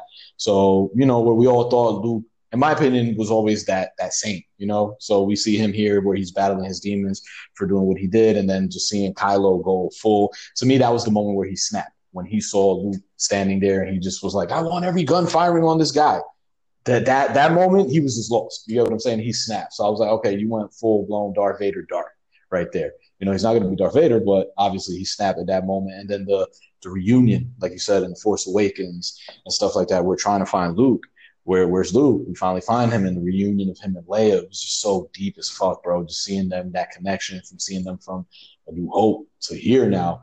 And then where he tells her, I'm sorry. You know, I kind of failed you. I apologize to you. I failed and stuff like that. And then he just drops the Han Solo dices in her hands. It's just fucking amazing and very deep, you know? So, and then just seeing Luke just kind of sizzle fizzle into the sunlight and stuff like that, and seeing Rey as well, where she's kind of still, from Force Awakens to here, she's still kind of embracing her role to what she is, kind of like the Last Jedi, where, I mean, you know, we see the kid at the end and stuff like that. We see her where she, you know, she opens up the rocks, the path where she's flying. She's falling into that role, you know, still kind of new, but, you know, she's falling into that role. Has an epic scene where, you know, I love the battle between them when this guy betrayed Snoke and stuff like that. That's why you still see a little bit of light in him, but of course you can tell a little bit of romance aspect and stuff like that. I don't know. I just think it's a great movie, and it brought it back to basics, in my opinion. And it made me feel what Star Wars was really again. You get what I'm saying? From the diverse characters, from Finn to what he's going on with his adventures to try to meet up with the crew, from Benicio del Toro kind of being that little slime ball, you know, magnificent. You get what I'm saying? So like, and then the Finn, where he just kind of like fully expunges himself from where he just Captain Phasma slaps the shit out of what was it? I say Phantasma, but yeah, Phasma, yeah, where he just slaps the shit out of her, you know, and then, which was kind of lackluster because I wanted to see more of her, but you know, he just kind of like expunges himself, like he was like, okay, this is it, I'm done with this, you know, like I have my karma clean. And honestly, to me, it's my favorite scene of the whole Star Wars saga, whatever you want to call it, that Battle of Crate, where you see the hopelessness. You feel that, oh my God, the back against the wall, you're cornered. You get what I'm saying? Outnumbered, outmanned, outgunned. You're in a cave where you guys believe, you know, you had no fucking escape. So, and then to just add more to that helplessness feeling, you send out a signal. Nobody responds. They got the signal, but nobody came to your aid. Nobody responded. You get what I'm saying? So it just adds to that hopelessness. Like, bro, all hope is lost. And then I know I commented on your post, but bro, the blood, the red salt is just so symbolic, in my opinion, to all the bloodshed that has gone on from A New Hope till now. And it's just my favorite scene, honestly, in the whole Star Wars saga. And that's why it's number 2. It's very, very, very great. If you sit down and watch it I mean, of course, obviously you guys have watched it before. Whoever's listening, if you watch it without all the bullshit he said, she said, it's a great movie, man, if you dissect it and sit down, honestly. But that's enough of my rant with The Last Jedi. How do you guys feel about it? That I have to applaud, man. Like, everything that you said about this movie really, really hit it perfectly. So here, let me just kind of go on a little bit of a tangent here. But one of the reasons why I've never gotten into Star Wars, you know, as well, is because, like, Star Wars fans are some of the worst fucking fans out there. Like, I hate Star Wars fans. You obviously haven't met pro wrestling fans yet, but yes. It's no, true. But no, like, they are some of the, like, most high maintenance fans out there. It's kind of ridiculous. It's like, I want to say, like, probably 80% of them just can't get off the original 3 movies. Like, yes, they were great, they were fantastic, but you have to move on. And one thing that and if you kind of listen to me, I always said that this is an expansive universe. And so I know, yes, everybody hates Disney, you know, everybody has things to say about Disney, but one thing that I, you know, pointed out when Disney started working on Star Wars films, it's like, bro, you have amazing resources to work with now. So can you imagine what they're going to do with it? And yes, again, there was questionable things, but that goes to say for all Star Wars movies. This movie was fantastic. I love this movie so much. And like one of my favorite scenes was when what's her name? Rose. Was when Finn and Rose, when they went to was it Canto Bite? Yeah. Just that whole setup, that whole scene was spectacular. It was like seeing a Universal Las Vegas, like all the characters that they had in there, just that luxury that these people were living when that, like, one, they don't belong, and two, right on the outside of that world, there's people getting murdered. There's people dying to, fend off the First Order, and these people are just living here in luxury, with not a damn care of anything that's going on out there. At first I had a problem with like the humor in this movie and like with Obi-Wan being not Obi-Wan. Yeah, no, not Obi-Wan. Goddamn Luke. Yeah. Luke. Kind of being like a very emotional bitch. But me and Frank because he was like very like he was a bitch. Like when I don't get enough sleep or I don't eat, that's basically who I am. He needs a Snickers. I'm bitchy, Yeah, for real. Eat the Snickers. Yeah. But to me, this movie was everyone that's involved with this film. It was their response to the fan backlash from The Force Awakens, and I think they hit it real hard. They said, "You know what? Fuck you. We're going to do whatever we want. We're going to we're going to get it to a level 11 now because, fuck you. That's why." And they did it phenomenally.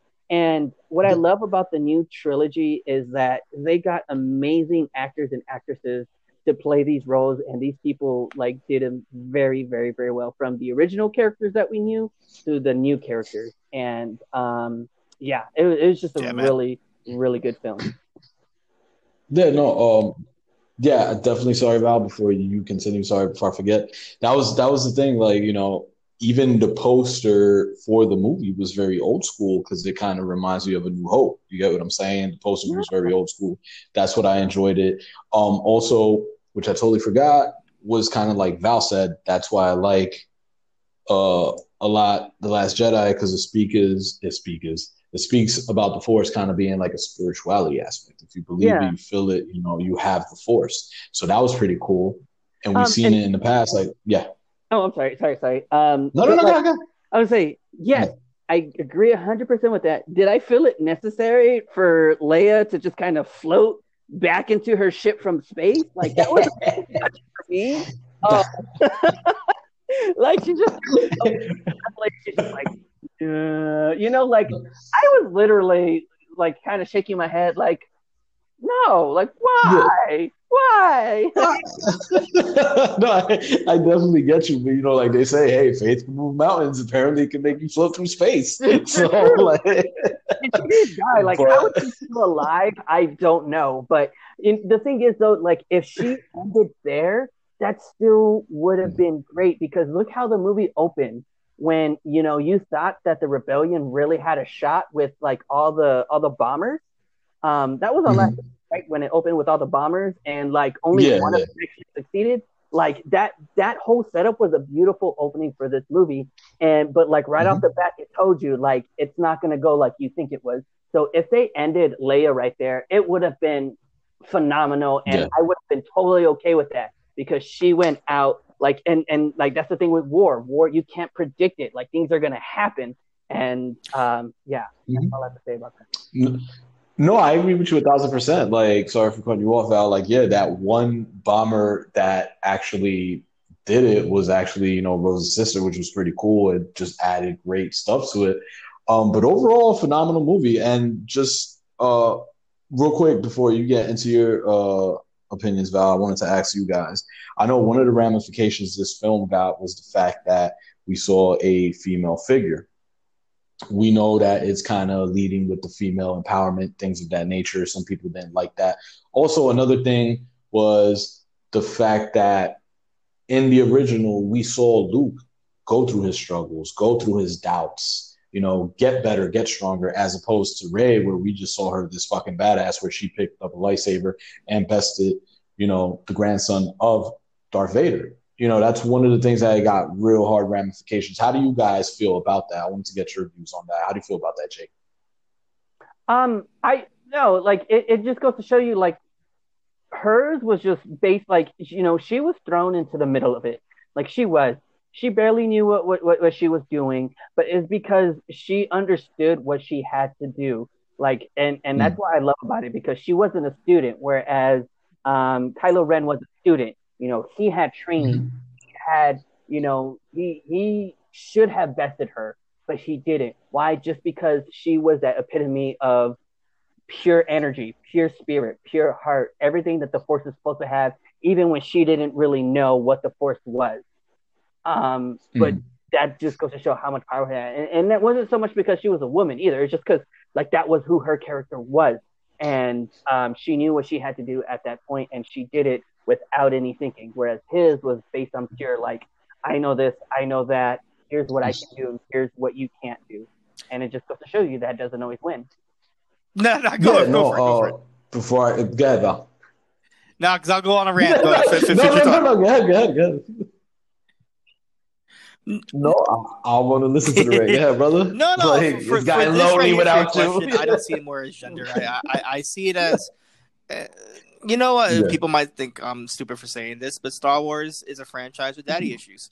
And at the end of the day, all the main characters, all the main protagonists have some kind of a loss of a father figure that they're going to clamor to. When, you look at Rey's character, dumped off, feeling like dirt, was made to, scavenge to live. Mm-hmm. You look at the same things with Anakin. You look at the same thing kind of with Luke as well, too. Raised by aunts, but always wanted to know who his lineage was.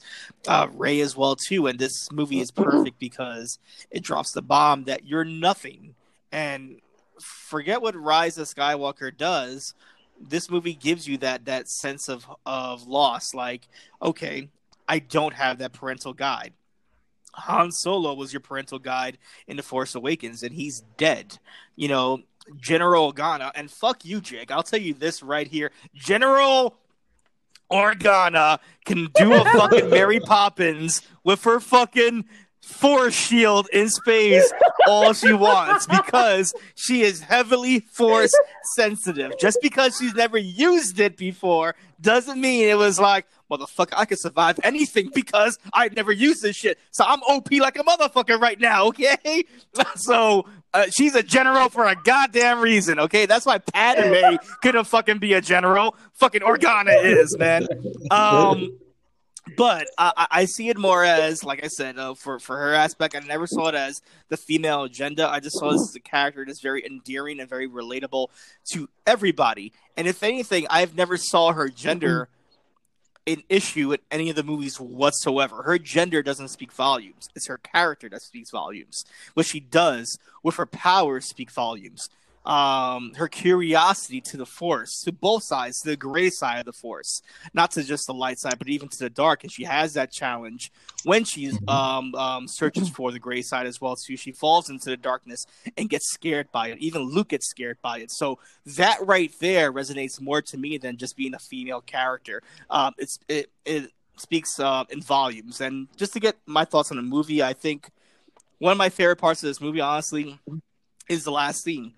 And like I said, for those that seen Rise of Skywalker and what they did with that movie, this is still the better last scene. I feel like just a kid, like an Anakin, like a Luke, sweeping a slave on Canto Bight, essentially. Mm-hmm. Just that subtle use of the Force, and grabs the broomstick and sweeps away and looks at the stars.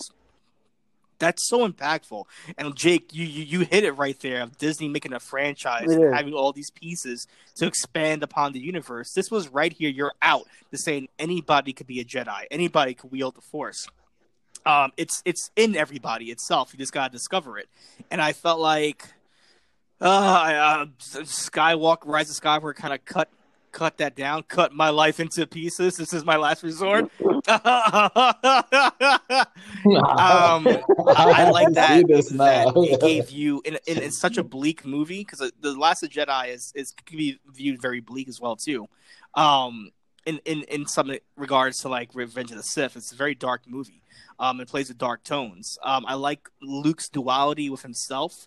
like Jay, you put it, like he has his own feelings, his own demons that he's trying to overcome, and it's hurting him to the point where he needs to exile himself. To see his mastery as a Jedi Master, as a fucking space wizard projecting himself from planet to planet it just shows how brilliant Luke is as a fighter. Yeah. And fucking sexy ass Kylo Ren with no shirt on and his little Batman tights, you know. Yeah. Fucking Nextel chirp. This is what I can do, bitch. What are you doing? Where you at? I can put myself in your mind any minute now. What's good? I love this movie a lot. This movie, yes, I do have a little criticism for the jokes right at the bat. Like, some of the jokes are a little juvenile, and that is Poe's character. Poe's very much a juvenile version of Han Solo.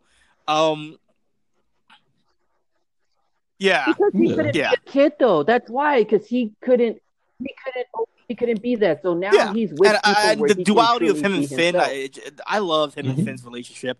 Like, I think they're like bromance to the 10th degree. Like, they are just like peas and carrots, bro. I love them. We got together a lot of peas and carrots.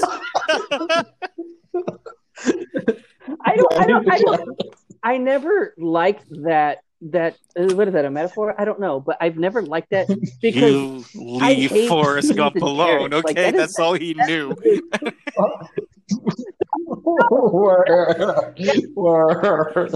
Like, those are two. I love carrots. I love carrots on their own, but like peas and carrots, don't ever feed me peas and carrots. Like that. I love peas and carrots because, you know, when you're growing up in New York City, you go to the diner and you ask for like meatloaf and veggies. I ate some peas and carrots this morning, stir fried. There you go. But let's get down to your number 2, Jake. I'm very interested to see what you chose. Yeah, so my number 2 is The Force Awakens. This movie, you know, again, it was it kind of gave me the similar feeling to what Phantom Menace did. It had a lot of marketing, again, but like this was even different because this was Disney's first attempt at a Star Wars movie. So everyone was really curious to see what they were going to do with it. You know, again, Star Wars fans, I fucking hate Star Wars fans because it's always like, I think Star Wars fans are more to go to the negative than, you know, look for the positive and things. And they were trashing it from the beginning before it even had a chance. But it turned out to be such a great movie, and I love what they did. I love Rey's character, I really do. And I was gonna kind of rebuttal a little bit what you said because it wasn't just her father; it was just the absence of her parents. You know, both of them. Mm-hmm. So you got to give that the credit there. It's like, you know, but that's relatable to a lot of fucking people. It's like not just the absence of one parent, but the absence of both parents. But the same could be said with Kylo Ren because while his parents are still there, she doesn't know where her parents are. He knows, but he still feels abandoned by both, even though they're both there. Fuck you, Dad!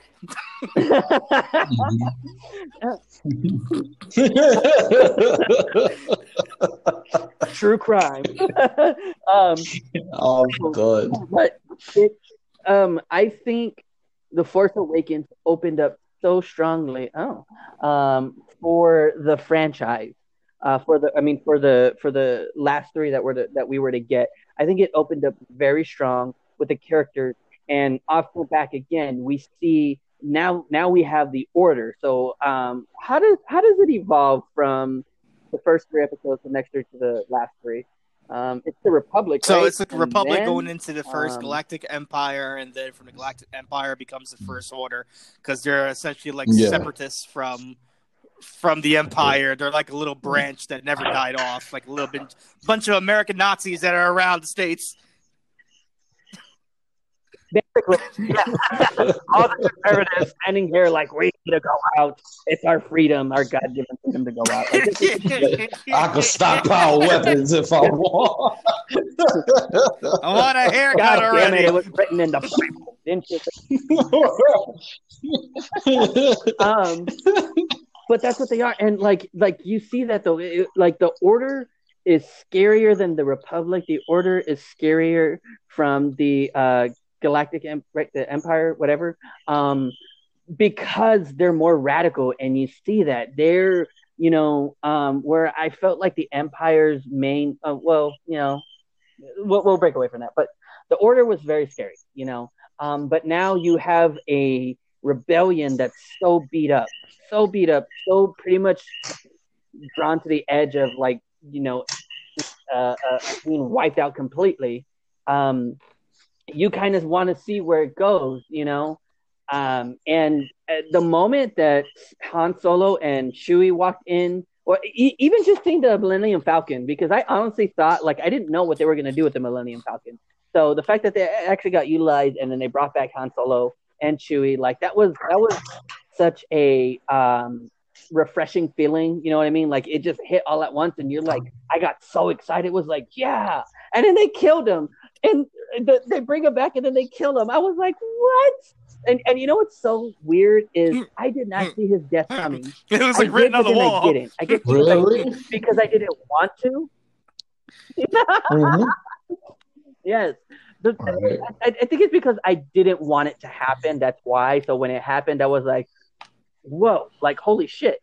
So it was just a very, again, it hit everything right, with the emotion, with the effects, with the story. And again, expanding on the universe that we just didn't know. You look at it like this too. If you even go into let's say, Return of the Jedi going into The Force Awakens, the Republic, or not even the rebels themselves, the rebels have been in a constant flux of war since then. It's yes, they took down the second Death Star, they took down Palpatine, they took down Darth Vader, but at the end of the day, we're still fighting, and it's never ending. War is never ending. Take that from Fallout right there, and it's you see how beat up the rebellion is right there. They're struggling just to keep things together. Another thing too, the First Order is just so radical and great, and it speaks to our times. Things like North Korea, and very much like that anti-establishment, fuck you attitude, dictatorship that they have, with I'm gonna say democracy now. Well, we're close to it. You just, I don't know when you said that. You just got me started to cut you off. You got me thinking about America. You look at a person like General Hux, and it really does. It gives you that almost prototypical Hitler feel to it. You look at the First Order troopers as well too. Marching in order, saluting General Hux, and his speech, his rally cry that he's going to decimate the rebellion, and how they take down 4 or 5 different planets with Starkiller Base. That right there, it ups the ante. And I understand people are it's another fucking Death Star, but it's so much more, because death is just it's a snap away. And it's so irrelevant to them. It's it's a planet. It's nothing. Next, it wasn't like in A New Hope where you see Vader destroying Organa's planet, Leia's planet right there. And you get that personal attachment, fuck, that was hers. This was inconsequential. It was X, Y, and Z, you're out. And everybody's feeling it. Anybody that felt the Force felt that right there. So, I don't know. It just upped the ante, and just the characters alone are just so warm and welcoming. See, and for something as smart as Star Wars, and as smart as Star Wars fans pretend to be, the way that I saw that, no, I'm serious though. The way that was great. I love it. With the destruction of the Death Star, again, they realized they had a weapon that was all powerful. Okay, how are we going to learn from that? What can we do that's better? Obviously, there was a kink in that chain. How can we fix it? Okay, now we have this, and suddenly it's blasphemy. You can't have that because you had the Death Star. Again, it's the same fucking people, and the same people who had a problem with female lead characters are all these 40, 50-year-old Star Wars fans who probably still either live in a basement or live with their parents who smell like sweat, and go to every Star Wars con that there is. Like, no, just stop. This is a ever expanding universe, and it's smart to have a weapon get destroyed that you knew worked, that you knew was powerful, to make it better, and that's what they did. So how is that so wrong? No, I agree with you guys 1,000%.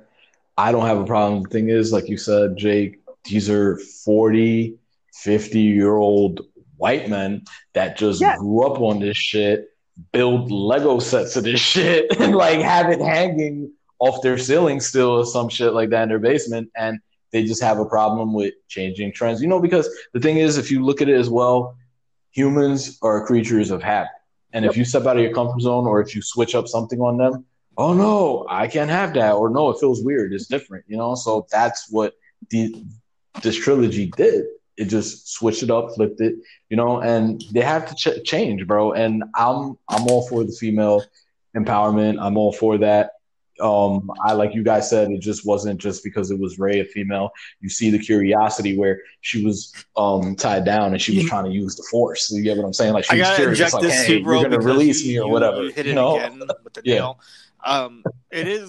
This is the first time I've ever seen Star Wars get a lot of flack in the accounts of being prejudiced or racist. And you see that because the first trailer you get of Star Wars is Finn breathing heavily with the Stormtrooper outfit on. And already you're having an outcry of fucking these Star Wars quote-unquote fans saying that there's never been a black Stormtrooper before. How can you make a black Stormtrooper before? Motherfucker, you've never seen how they look underneath, bro. Like, for all we know, they could be gray, green, fucking, I don't know. Exactly. Like, we don't know what the fuck's underneath, but the fuck that you're so judgmental that Finn, a black person, is the main person as far as the first trailer, and he's a stormtrooper, and he's a separatist as well, too, for the stormtroopers. Like, all of this, like, it was just a lot of prejudice coming out from that one character right there. It's just a lot of prejudice because it's a subject matter, and I don't want to dive down because we could just dive down this rabbit hole. It's just a subject matter that's too hot for America to handle. You get what I'm saying? That's all it was. Right. That's all it really was, because like Val said, we don't know what they look like. For all we know, they could be Asian under that. And it's just something that was real too hot to handle. You take off the helmet and it's a brother. And it's like, oh my God, that's blasphemous. No, with a whole bunch of fucking, like... I don't know, Kiwi, New Zealand, Jango Fett's running around everywhere. No,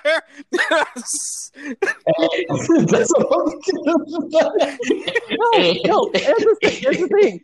That's the other thing. Like, the people who had a problem with it are like the same people who enjoy the one bar scene where you have like aliens of every different, kind of like just the weirdest, somebody with balls for a face. It's like, oh, that's fine. Oh, like, hey, brother, I'm Jango Fett, brother. I'm about to blast you, brother. My man Maui is Jango Fett. No one has a fucking problem.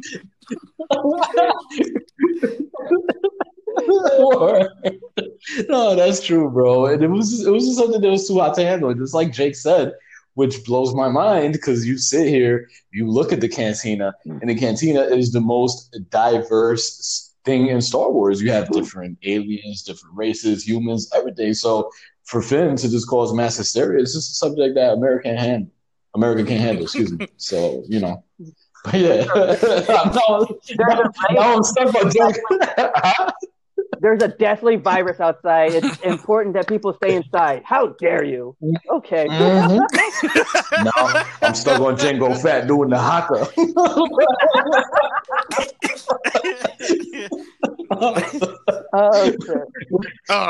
Fine. We gotta get into your number 2 right now. All right. Yeah, so I can go on about fucking Force Awakens. They get Finn a lightsaber. How dare you give a black man a lightsaber? Mace fucking Windu. The fuck's wrong with y'all? Yeah. Exactly. That was another thing. It was just so epic to his character, and was fucking more plot twist, because at that moment where you saw Rey save him, it's like, okay, yeah, they're gonna have the love interest, but it really didn't turn out like that. So it's just, like I said, bro, it's just like Jake said, it's just 40-year-old white male that just can't handle this shit, because these are the same people that bash Captain Marvel. You know what I'm saying? So I don't know, man. Mhm. But we could definitely go on and on. But what's your can't number be two? that Rob? powerful. Carol Danvers can't be the Thanos. Oh, never Don't be the saying hi to Tesseract. the Parker like that, oh sexy, scandalous with your tight outfit.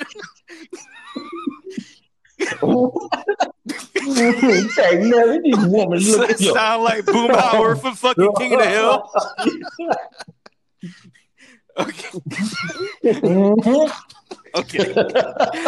All right. Goddamn it on Captain Marvel. You're trying to do it. Let's not get started yet because Brie Larson in that Captain Marvel My suit. number Oh two, yeah. it probably give me a little bit of flack for me being two, but hey, this was Jake's earlier pick. Is Empire Strikes Back. I love this film. Like you guys said before, too, it is a perfect sequel in every way possible. It is, in my opinion, the best sequel that I've ever seen in any kind of franchise. As a number two film, everything from seeing Luke and Yoda in the Dagobah system, to seeing Luke's training, to seeing more force-wielding abilities from Luke and Yoda, seeing the Jim Henson puppet work from Yoda was fantastic as well too. My man Han Solo picking up the lightsaber and slicing up a tauntaun, putting Luke in there like in a body bag. Get in there, son. Stay warm. That was great. Hoth is just such a great fucking, like, just to start off there with that like ice fucking world is just different. Such like a departure from the first film. It's something totally different. To get inside, you know, the mind of Darth Vader and the mind of Palpatine as well too, and how he's having his own conflictions, knowing that Lucas is his son, was pretty interesting as well too. That reveal was fucking fire right there. The reveal that Leia and Luke are related as well too is kind of fire as well too. It's like, all right, there's more of a mythology happening, like Jake said as well too. Like the layers of the mythology are unraveling in this movie. I think even the lightsaber battle is 10 times better than A New Hope as well too. I mean, New Hope, we're getting feebly old. I was gonna call him Uncle Ben, fucking Obi-Wan Kenobi over here. He doesn't even try. He's just like looks at Luke. He's like, if you swipe me down, I'll become more powerful. Yeah. No.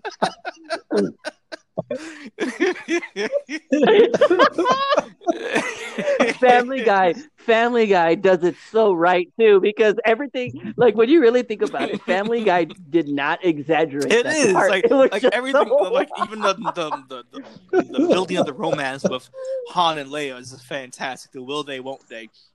It's pretty fun.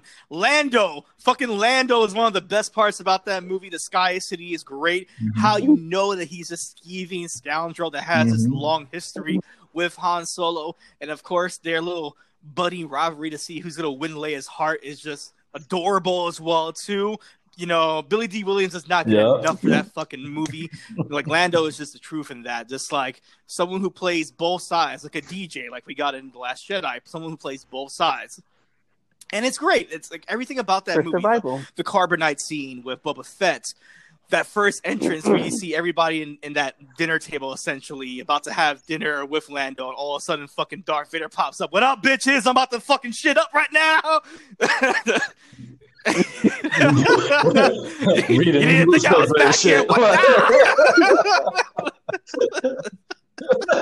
Like every little part about that movie is just fantastic, and of course the grimness. Like Luke is physically assaulted. He is defeated. Like at that point, you don't even think Luke could even fucking start again. Why would he even train again? He got his hand chopped off. He just was revealed his long lost father was this evil fucking dictator across the world choking people out. Like a lot to fucking think about right there. The rebellion's fucking decimated, and a new fucking Death Star is being made as they're talking right there. Leia gets kidnapped essentially as well too, sold into slavery. I don't know how the fuck Darth Vader felt about that. I was like, fuck my daughter. So if you really think about it, like he's like, I don't really care about the son. Fuck her. Put her in some lingerie for the next movie and have her choke out Jabba. But everything in this movie is great. But go ahead, guys. I want to hear your thoughts on it. No, I agree with you 1,000%. And Lando, you hear me? Lando's a character that I wish they would elaborate more on, and it's something that fans of the series always wanted, some more Lando. And like you said, just with him flirting as soon as he saw Leia, and then I found it kind of epic where he's like, "Oh, you got my shit," and then Han Solo was like, "No, I won her fair and square, whatever, blah blah on the bet," and then him flying off with Chewie after Han got frozen or whatever, that was pretty fucking epic and stuff like that. So overall, man, it's just phenomenal. I had another scene, and I wanted to add something, but I totally forgot. But Jake, yeah, you can add your how you feel about it real quick. Oh, well, I mean, it was in my top 5. So, I mean, you pretty much already know my thoughts on it. And, the other thing that I was actually waiting and hoping that somebody would bring up this movie again, because the other thing I wanted to talk about is, did anyone really notice the change in Yoda from this movie to, like, everywhere else? Like, he was really weird and silly and, like, literally a character in this movie. Yeah. Like, when he's, like, just, like what was he in Luke's bag or something? You just see his ass. You stop that right there. You stop that right there. Horrible puppet animation. Yeah.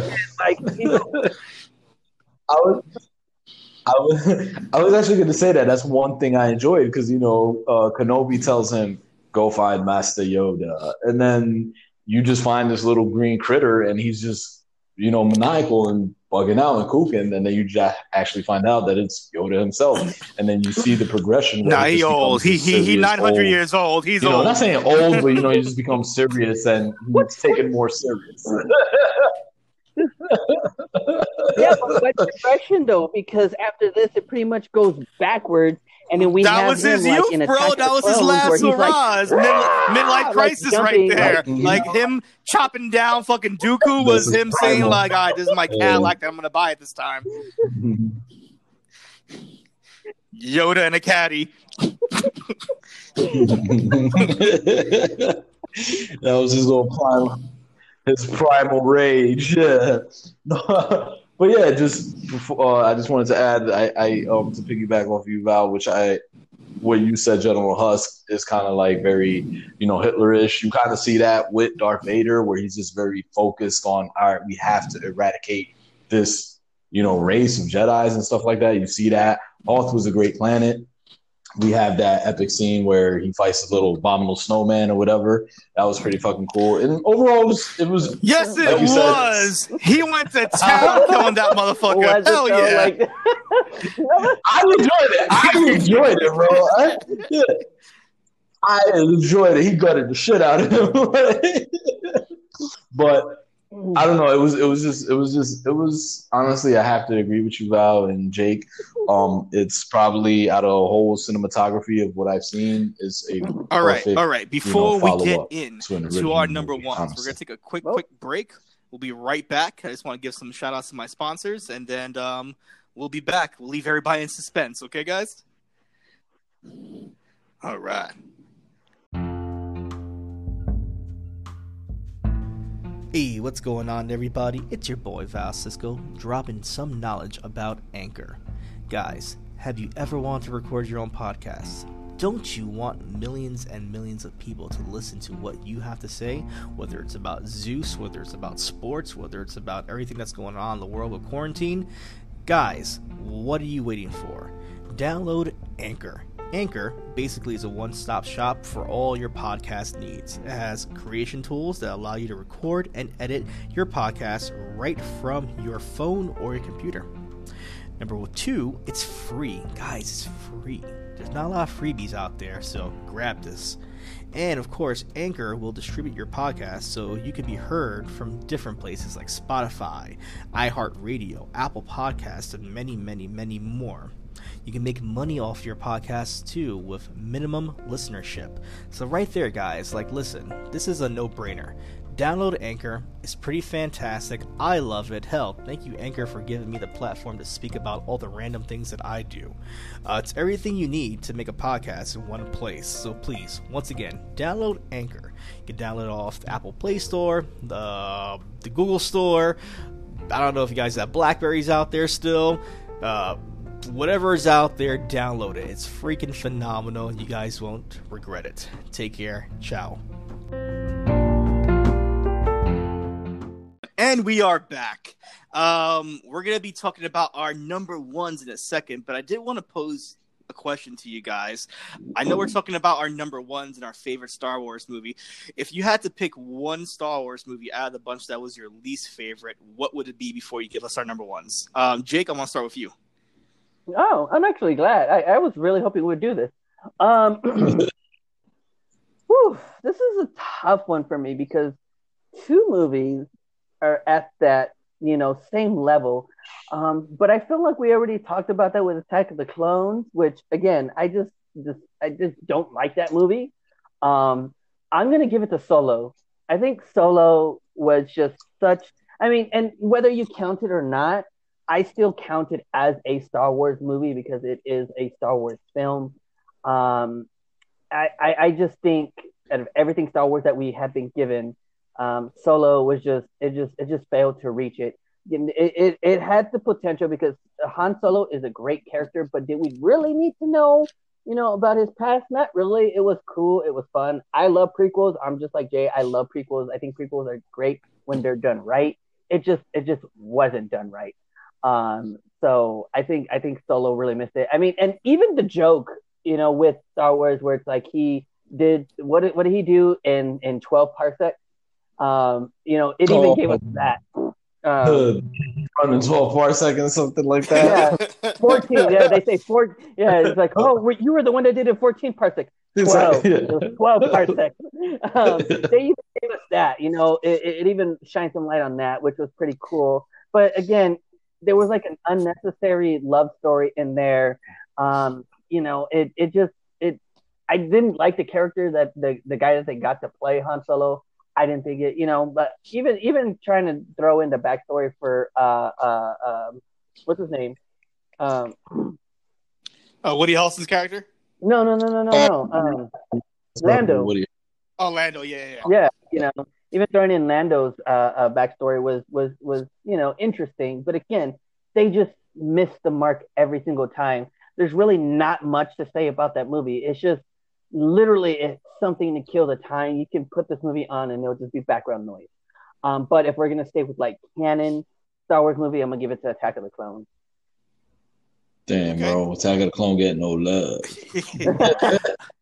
Jay, what about you?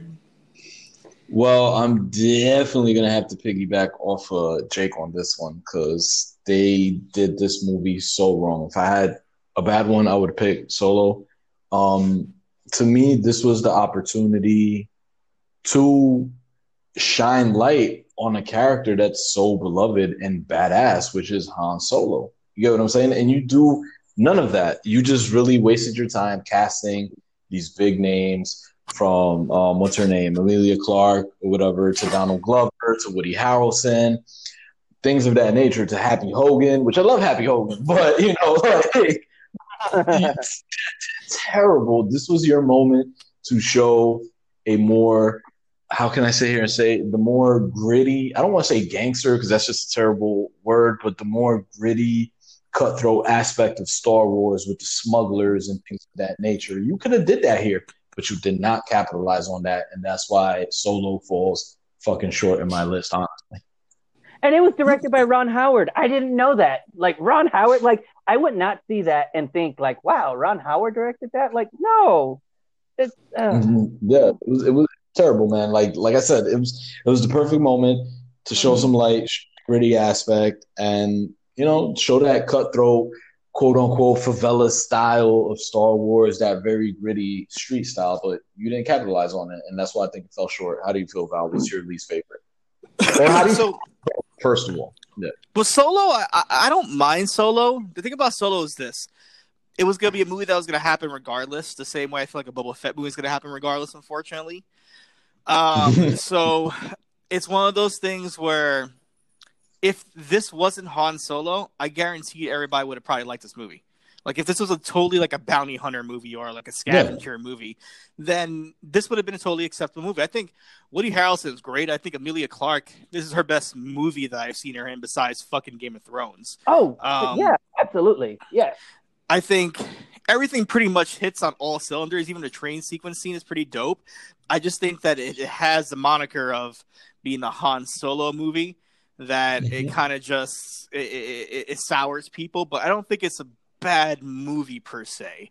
I say the worst movie to me, and I'll get flack for this, I don't give a damn, is Return of the Jedi. I think Return of the Jedi is a fucking boring movie from start to finish. I think that it has no soul at certain parts. I think that we make a huge jump, like a huge leap, the same way we did with Anakin in Attack of the Clones. The same way we got with Luke, it was just very much like someone who's very confident, but kind of going both ways into his powers and his power level. I didn't really care for it that much. I felt like we sacrificed a lot of character development. The original plan was supposed to be on Kashyyyk with Wookiees instead of Ewoks. So knowing that, and he had how George Lucas had to kind of like settle for just Ewoks, just for kids' sake and making toys and shit like that, is kind of underwhelming. And besides like the last scene of Vader tossing the Emperor down the fucking chute, like I didn't give a damn about this movie. Like nothing really invested that length of time and that amount of like stupidity. I think even as Han Solo sacrifices a lot of character development as well too. He's very much a gritty, savvy veteran when it comes to surviving, and this movie he's acting like more of a soldier. And you're seeing all his flaws right there. Like constantly he's being rescued by Leia or somebody else. Luke, especially in the beginning of the movie, he rescues him as well, too, from Carbonite. So it's like throughout the whole damn movie, he's being forced to be rescued. And I feel like his character, he checked out already. It's even been told that he checked out in this movie. He actually wanted to be killed. And he felt like that what they did in The Force Awakens was justifiable to his character. So I feel like all that right there, it's only a one-note movie with the last scene of the two dueling lightsabers. And even if you watch that, it doesn't really age well. Like, it's very slow, methodical. Like, it's just, like, kind of boring. We get, like, one backflip from fucking Luke, and everybody's like, oh, my God, Mark Hamill could do a fucking backflip. Great. I don't care about it. And then you get the remastered edition where you get, like, instead of Darth Vader, the actor that plays Darth Vader, his name escapes me, I apologize, people, but you get fucking Anakin, fucking Hayden Christensen's version of Darth Vader, like, celebrating with everybody. Like, I felt that was weird. It didn't really feel like this grand end to Star Wars. It felt like we won a battle. Like, we won a battle on Endor, and we're celebrating with the fucking nub-nubs. And, like, I get it. Cool. But, like, this is something that we're supposed to be, like celebrate. We fucking killed the Emperor. We killed Darth Vader. Everybody should be going fucking nuts. And it's just like, all right, some symbols and some fucking bears, and that's about it. That's just my feeling, though. No, I'm sorry. I didn't know who was going to go first. But, like, I feel the exact same way about this movie. This was the least my least favorite of the original three trilogy. This movie was so boring to me. I never really liked it. Like the last battle didn't feel like a last battle, and I don't want to just blame the Ewoks, even though like there's a lot to blame with them. Like I see them and I think of the Dummy Bears from Rugrats. There was nothing that stood out about this battle, like at all. Like it just. And like you're right, like this should have been like a huge celebration, a celebratory end. They didn't even do that with I only saw it the one time, but I don't even think they did that kind of celebration with Rise of Skywalker either. It was just more of like a sigh of relief, but like that's how beat up they were. And this one, like they took out huge wins, but there was no real emotion to convey that. And yeah, you're right. This movie did not, out of the other two, the other three, this movie did not age well at all. And I honestly thought that it just didn't fit almost. I mean, the script wise, yes, but like as far as excitement and continuance it just no. I could skip this one and I'll be completely fine. Yeah, I mean, like 45 minutes of Luke in handcuffs with Darth Vader. You will turn. No, I won't. You will turn. Nah. Go ahead, Jay. I'm sure that's where the term "comes to the dark side." We have cookies derived from. Like, but I get what you're saying because also I saw a little comedical aspect. I don't know why I was laughing when they were making Luke walk the plank and then he just like hanged off, popped up with the lightsaber, things of that nature. Like, I had that little aspect, and I agree. This is the trilogy, the culmination of a trilogy, and then just to celebrate it around a bonfire, it was just very lackluster. So I see why you chose this one as, probably your worst film. So I agree with you. I gotta say this too, man. Like with that too, like it just goes back to my number 5, and I'll say it. I know you haven't seen Rise of Skywalker, but I think out of all the ending of the trilogies, I think Revenge of the Sith is a perfect end to a trilogy. I think it leaves you wanting more for A New Hope and the movies that come afterwards. Rise of Skywalker did not do that for me whatsoever, and Return of the Jedi didn't do that for me. So I'm not too sure if it's not knowing how to stick a landing, but it's just it was tough. That's just my opinion, though. No, I agree with you, and it could be that they don't know how to stick a landing. So because it was just very awkward from what we got. All these new trilogies get some slack, the new trilogy, but then you got Return of the Jedi, and you don't get it no fucking criticism. So I don't know, man. But I agree with you. Not knowing how to finish.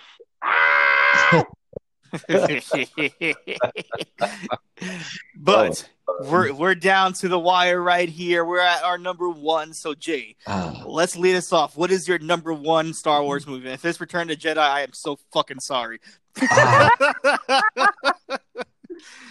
Number 1 movie. You know what? It actually is Return of the Jedi, bro. You guys, I'm going home, even though I'm already home. So I'm just gonna lock off. Screw it. No, I'm kidding. My number 1 movie goes full circle with my number 5, The New Hope. And I'll probably get some slack for this. I don't know how you guys are going to feel about this. I don't know how everybody's out there is going to feel about this. But my number 1 movie is Rogue One, a Star Wars story. That's my number 1 movie. My favorite Star Wars movie because I feel that, for what they did, hey, we're going to bring back the franchise. We're going to do a trilogy. It was very good. Just like you said, it was perfect. It was an awesome lubricant to it. And it's a very emotional movie. Like, I'm probably going to sound like the emo guy of this podcast, but I've only cried for 2 movies in my life. Now I'm going to sit here and say 3. I've only cried for Selena when they threw the rose on the stage. Then I cried for Armageddon when Bruce Willis, his life was flashing before my eyes. Okay. When Ben Affleck's beautiful chops. Exactly. So I cried for Armageddon, and the third movie that I cried for was Rogue One because this movie touches every emotion. Is like you said, right from the beginning, you have tragedy where you see Jyn, where her father gets kidnapped, her mother gets killed. It was so perfect because, like you said, it just goes full circle with A New Hope for me because once again we see a band of misfits, form up, things of that nature. Where we see the captain that deflects from what's his name, Rook, something like that. He deflects, right? Mm-hmm. I think that he deflects. Mm-hmm. And comes with the holotape saying that hey, they're gonna form the Death Star, things of that nature. We got Saw Gerrera. We have a reprogrammed Imperial droid. K2SO, which is kind of like the counterpart to C3PO, which CP3PO was more badass, though. Exactly, yeah. CP was just very spitting out probabilities, very nervous, ranting, and K2 was just very fucking badass, crude humor, and straight to the point and blunt. Do you know what I'm saying? So that's why I enjoyed it. And then it's just very... For me, being a gamer, being the person that loves fantasy, action, all that, things like that, it's just a very, very fucking epic adventure just to find the blueprint for the Death Star, like you said, to save. It's all a bigger call. You know what I'm saying? They go on this adventure, and it's all a bigger cause. They know they're just this small pond in this bigger cause. And you have the unique characters, like I said. And it's just very, very emotional. You see them, what I like, you see them, just like you said, Val, earlier, where you said you don't have to be a wielder of the Force. You just have to kind of believe in it, where we see the blind monk kind of, he just believes in the Force. You get what I'm saying? And then he has his mercenary partner and stuff like that. So I just like it as a band of misfits. And then the tragedy of where they all get picked off one by one, where we see Saw Gerrera just get picked off with the test shot from the Death Star, where he just stays in the Capitol. He's like, "No, you go," stuff like that. We see Rook, he gets blown up by the grenade. We see K2 sacrificing himself for Jyn and Cassian to get the blueprints and the information out.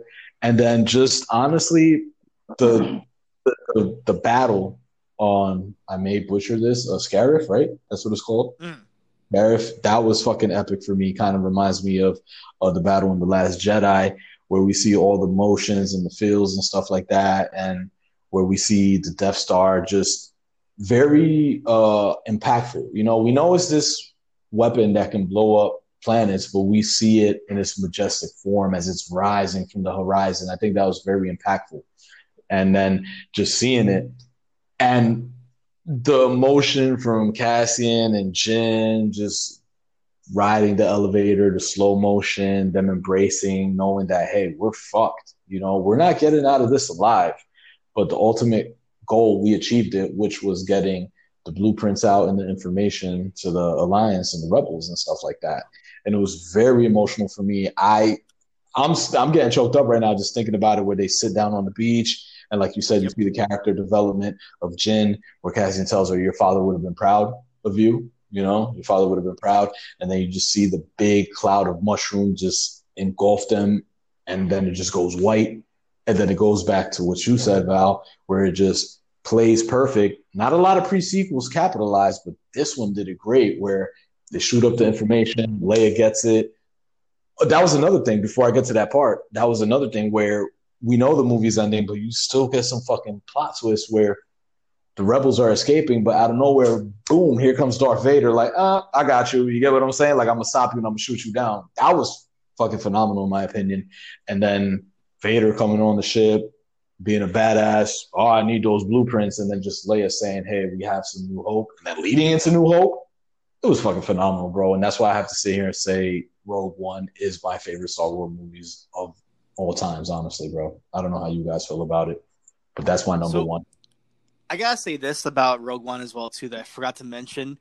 Mm-hmm. This movie did more to the mythology and to the lore of what a Jedi was or what Jedi is with the planet of Jedha, because you see this in the prequels, and you see the Jedi and their formations and the Jedi Council, and honestly, they just look like a bunch of bureaucrats with lightsabers. That's really what it looks like, unfortunately. And in this movie, you see, you know, the Jedi Temple. You see statues of legendary Jedis crumbled and fallen, and it enhances the mythos, and it makes you want, honestly, a Knights of the Old Republic movie. That's what I would want to actually establish what a Jedi really is, or what a Sith wielder really is. The Rule of Two with the Sith, you know, the Jedi and his Padawan, his apprentice, and having those movies and getting the older view of why Jedis were so revered and so worshipped in a way. This movie gave you that in like 5 seconds with all those statues, and I felt like that was very impactful. It did more to me of what I want to see out of Jedis than any of the prequels did. That was just my opinion. Go ahead, Jake.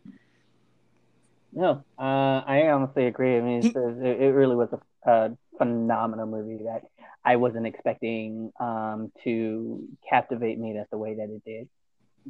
Beautiful movie. No, yeah, and I think it just did so well for me. I don't know how anybody else feels, but for me, you know, I think they released it around Christmas time, right? If I'm not mistaken, they released it around Christmas. That was a great move for them, because Christmas, everybody's in the mood, cheery, loving. Star Wars is very reminiscent.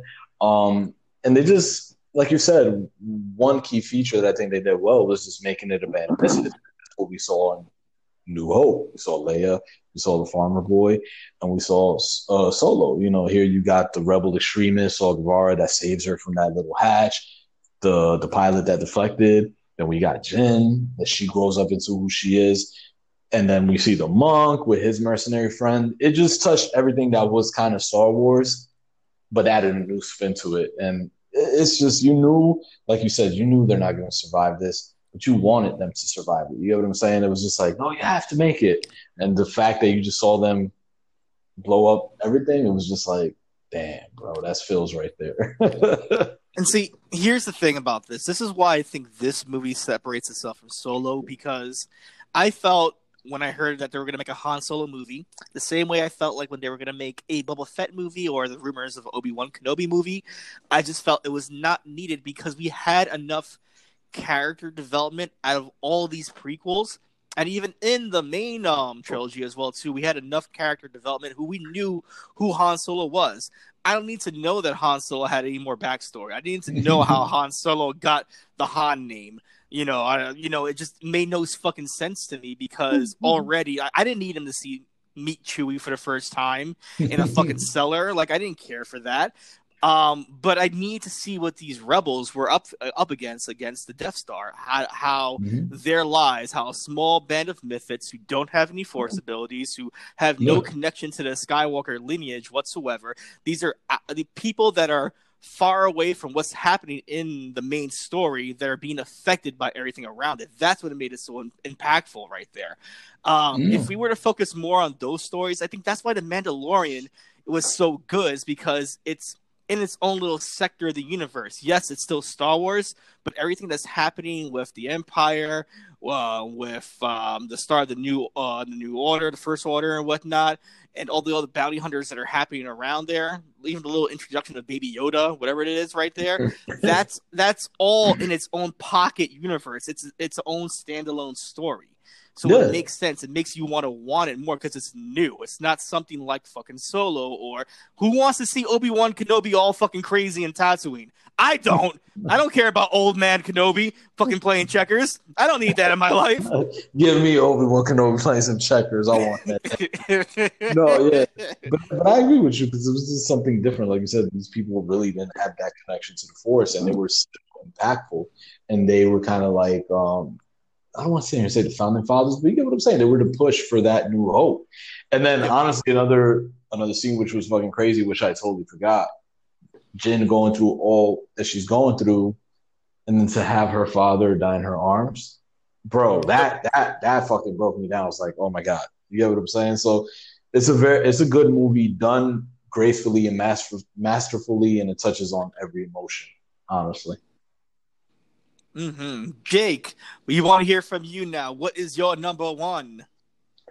So my number one is, in my personal opinion, just like a fantastic movie from the beginning, and it was actually one that one of the movies that, again, I just couldn't watch because I kept falling asleep on it. I would get like 15 minutes in, and then I would just die. I would just, crash out. And it got to a point where I stopped trying, and I was like, you know what? I'm just not going to do this movie anymore. Until I finally did, and I was just, that was actually Rogue One. Rogue One is my favorite Star Wars movie. And what I think it does is I think Frank kind of nailed it. I mean, everything that y'all said about this movie is just right on point. It's just a tragedy. This is not a movie that, in a way, it has a happy end because you know that they did succeed, but it's still a tragedy. And the whole movie spends its time introducing you to some of the best characters that, even though we only see them for this one movie, some of the best characters in this, as I say, ever-expansive universe. You're meeting these characters, and one by one, you're just losing them. Just one after the other. And the cast that is on this movie is fantastic. Felicity Jones, Diego Luna. The only other movie I saw Diego Luna on was on Milk. What? No, because you said Diego Luna makes me think about Night of the Roxbury's. Diego Luna. Sorry. I forgot all about that. Alan Tudyk. Is that his name? Mm-hmm. Who played Yeah. like Donnie Yen. Like Donnie Yen's character was just like phenomenal in this movie. Again, it was just one after the other. Forrest fucking Whitaker was on here. You know, it was just a fantastic. And you know what? A lot of credit has to go to Jon Favreau for this. I'm trying to remember exactly what role that he had on this, but I know he had a role in this because Jon Favreau was also involved. I think he was like a major producer for this movie, but Jon Favreau was also he was a creator of Mandalorian. So like that proved to me that Jon Favreau, like he knows Star Wars. He knows what he wants to do with Star Wars, and I think that Jon Favreau has the ability to make a full length Star Wars film and direct it. So this movie, just from beginning to end, just hits on every single point. That's why I'm glad I finally convinced myself to watch it again. After I did, I think I hit you up, Frank, right away, right after I finished watching it. And I'm like, bro, why is this the greatest fucking movie ever? And I love how it was literally just the most simplest idea, because once we jump into the very first Star Wars movie, they're talking about the plan for the Death Star. Where are they? We know you have them. Like, what's going on? Just taking that simple idea, which was basically nothing but the floating credits at the beginning of the movie, and making it its own movie was brilliant, because you get to see how all that went down, and it was literally by the most unlikely group of people, and because they were all diverse. They all had different backgrounds. They all had different they all had different paths. They all had different motivations. There you go. They all had different motivations, but because they combined them all, it's just like how we kind of meet each other. We all come from different paths. We all have our different motivations, our different goals. But when we put them all together, we get these podcasts. We get like some of the best friendships that you'll ever have in your entire life. So it was just a brilliant movie, hitting on all points, and I'm so thankful for that movie. And I'm sad that it didn't get the recognition that it deserves. I think it does get the recognition. I think people are just scared to talk about it because the big three are like New Hope, Empire, and probably maybe one of the prequels as well too. And I think it's because of the fact that it doesn't have the Skywalker lore to it, like the moniker to it, this main story to it. People are afraid to touch that, but it proves on 2 points. You don't need a lightsaber. Besides the last 5 minutes of the movie, you don't need a lightsaber, and you don't need the Skywalker lineage whatsoever to make a good Star Wars movie. And people are scared to say that. I agree with you, and damn it, you don't have to be a hero to be a fucking phenomenal, group or band or whatever it is. You could be a B-class hero, and that's quote unquote what we get. To me, they're A heroes because it's my favorite Star Wars movie. But and like you said, it just doesn't get that because we didn't see the lightsabers and the Force and the choking out and the chopping of the arms and all that. So, but it just goes with what Jake has been saying from the beginning. It's a ever-expanding universe, So the Star Wars universe is something that you can just keep on going forever and ever, which is kind of like what they wanted to do with The Walking Dead. I'm going to just go left field real quick. When The Walking Dead first started, they said, we're not just going to do it comic-wise. We're not going to do it this. We're not just going to have this amount of comics. We're going to make it an expanding universe. And that's what you can do with Star Wars. But these people are so close-minded. No, give me the original trilogy. That's all I like. So, bro, there's more out there. There's more out there. And we see this with Rogue One, with The Last Jedi, The Force Awakens, and stuff like that, man, honestly. I love those picks, guys. Both of those are hard to follow up right there. I love Rogue One. I know it's my number 3 right there, but yeah, let's You're number one. You got some weight now. Let's see.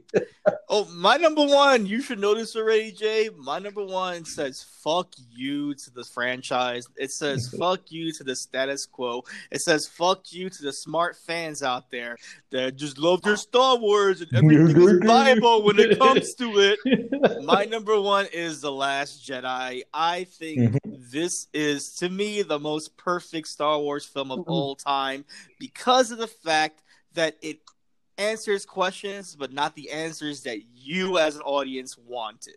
And I think that because of the fact that it challenged an audience, it challenged filmmakers, it challenged the whole fucking studio to rewrite what they were doing to get back into the course correction from what they were doing with The Force Awakens. Like, it was so controversial in subtle ways. It wasn't this like giant change. They just said, no, your lineage does not matter, Rey. And that got fucking people pissed off. You kill Snoke. That got fucking people. Oh, I want answers. Why? Who the fuck cares? This is something completely different. We're going to give you our story. And there's one thing that I do love about directors that are this ballsy like Rian Johnson. They don't give a fuck what the fans have to say. They're going to pay some respect.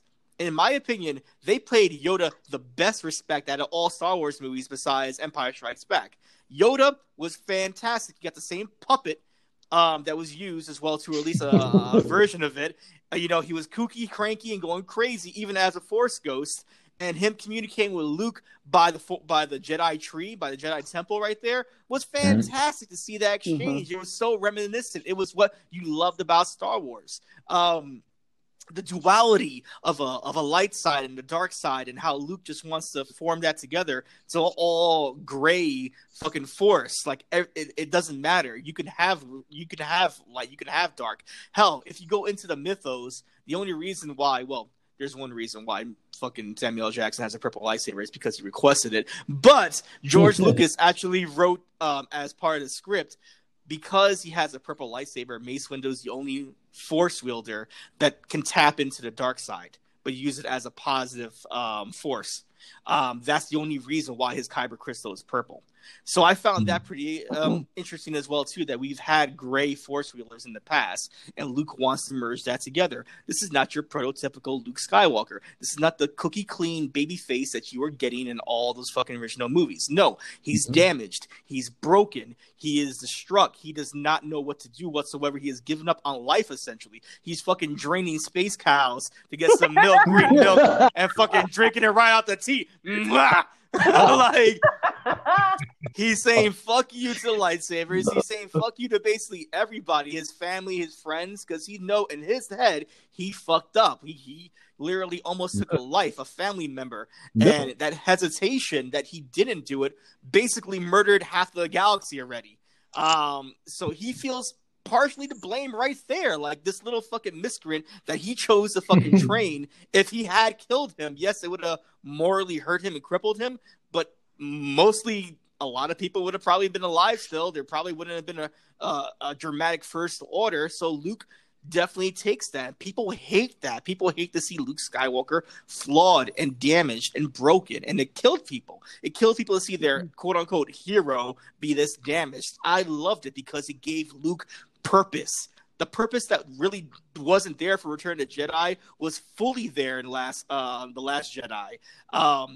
And then just to see how fucking of a magical wizard he was with the fake out fight at the end on the Battle of Crate, going to town, doing all the moves that you wanted to see Luke do in the fucking first place, people. All the shit you were complaining about. I want to see Luke do flips. I want to see Luke, do all this Force shit with the lightsaber. You got it, essentially. It was just Ghost version of him. So, I mean, it hit everything on every damn level. Hell, it expanded more on Finn's lineage. You got a new character with Rose and a different love interest right there. So that way you could leave Rey to do whatever she needs to do. The chemistry between her and Kylo was fantastic.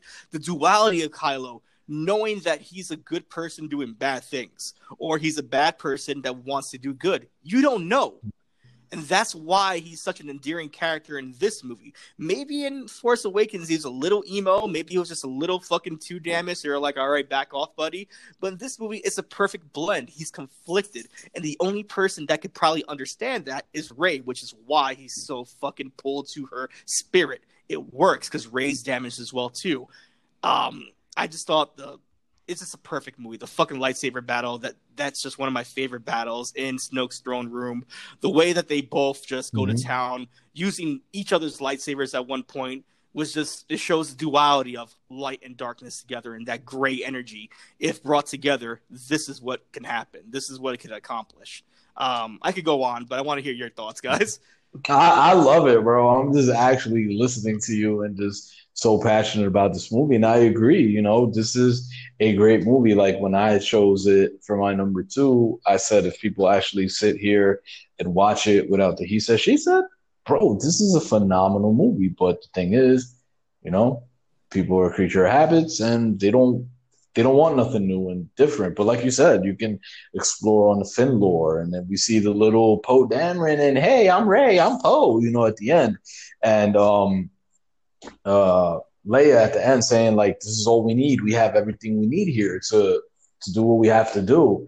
And, bro, it's just a phenomenal movie as well. But people just don't give it a chance because they're so tunnel vision on the trilogy. And like Jake says, some Star Wars fans are really horrible because they're just tunnel vision on the trilogy. I get it. That's a classic. Leave it at the pedestal. Try something new, bro. Don't be afraid to try something new. It's always good to step out of the comfort zone. And I agree with you.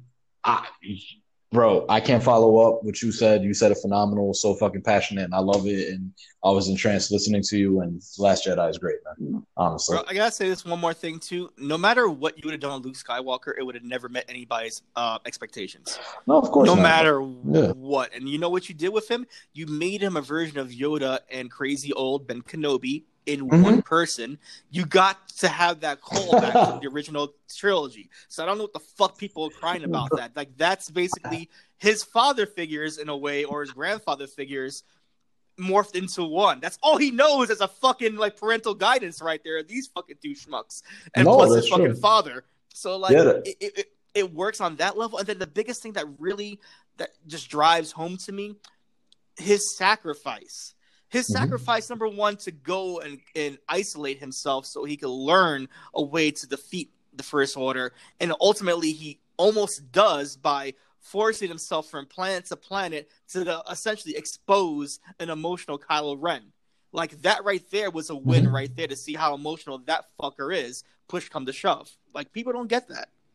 No, I agree with you. And just the fact that he tapped into that emotion where we saw Kylo Ren get out of character, where Hugs had to snap him back in, like, that's enough, and all that. And when he was fighting him, going crazy, trying to, and it was great. It was done phenomenal. I just think people just, a lot of he said, she said, and, they were just caught up on the original trilogy, man.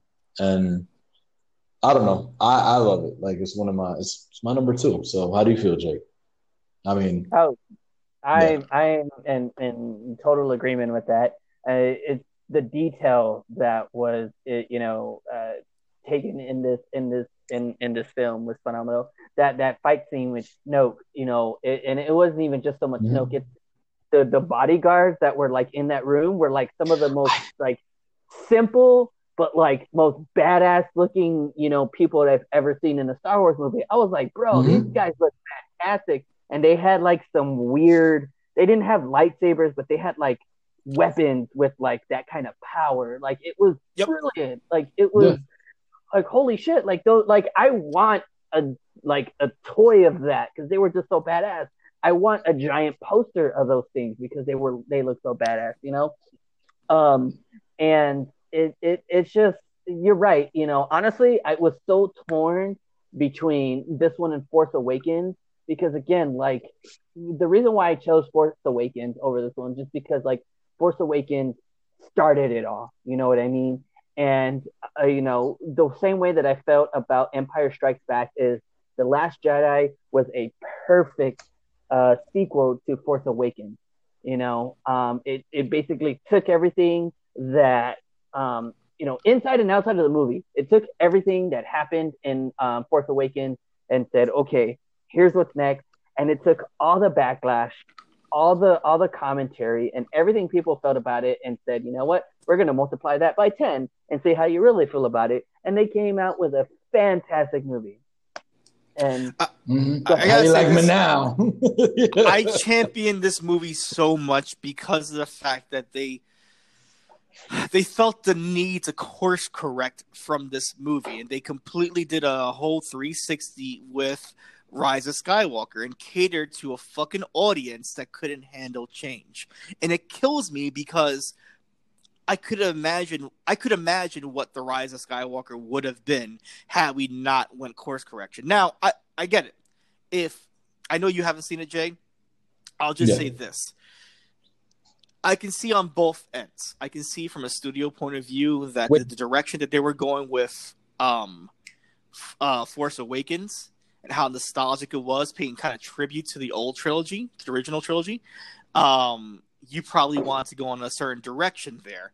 And I can see how Last Jedi was a bump in your initial direction. I get it. But the fact that they completely just discarded mostly everything that The Last Jedi had to offer was a discredit to that movie, to the director, and to the people that love that movie. That's just my opinion, though. If for the podcast sake, if you want to really elaborate on that, go ahead, bro. Because I mean, I'm still gonna watch it regardless. So if you want to elaborate on it, knock yourself out, and you, Jake, as well. Even though I haven't seen it, rather you see it. I'd rather you see it too. I'll just say like this: they make Rey's lineage like too much of the movie in Rise of Skywalker. The only thing, sorry for cutting you off, the only thing that I've heard, I haven't really dabbled too much into it because I'm just really I'm the type of person that I just want everybody to get it out and I watch it on my own time. I just heard that she's the granddaughter of something of Darth Sidious or some shit like that. So, yeah, I mean, I haven't really dabbled into it. Yeah. She's a granddaughter of a clone of fucking Darth Sidious. No, look at that. And it's like Darth Sidious has been controlling everything that's been happening since The Force Awakens. I'm like, okay, granted, if we probably would have had J.J. Abrams' vision of what The Last Jedi probably would have been, maybe we could have trickled in some hinkerings that the Emperor is still around. But that was just a bombshell that was just dropped just for nostalgia's sake. I say that. It was just like, we need to save this franchise. Bring back the Emperor. And it comes out as a plot fucking hole as well, too. It's like, you're seeing Kylo, first thing you see is Kylo looking for like this device to track down Palpatine. Okay, where the fuck was this exposition happening in Last Jedi, or even a hint of that whatsoever? You have this final order that's been in like the shadows, that's bigger than the First Order and bigger than the Galactic Republic, and it's been hiding just because we've been waiting for a person to take fucking Sidious's place. So what? If fucking Kylo would have never discovered him, nothing would have fucking happened? Like, it was too fucking convenient for fucking convenience sake. So you're telling me that basically Darth Sidious is gone. That's what it is. Like, he's gone on all this. I gotta check it out, though. And like, I see what they're doing. Like I said, if we would have never had Last Jedi and we would have probably went through the cookie cutter method and just said maybe we could introduce certain things so that way when we get to Rise of Skywalker it makes sense, then I understand. But you had a direction and Rian Johnson implemented that direction and said this is what I would want to see out of Star Wars universe, something different. The biggest takeaway that I get and the biggest discredit I give The Rise of Skywalker is that, of course, once again, anybody could be a Force wielder.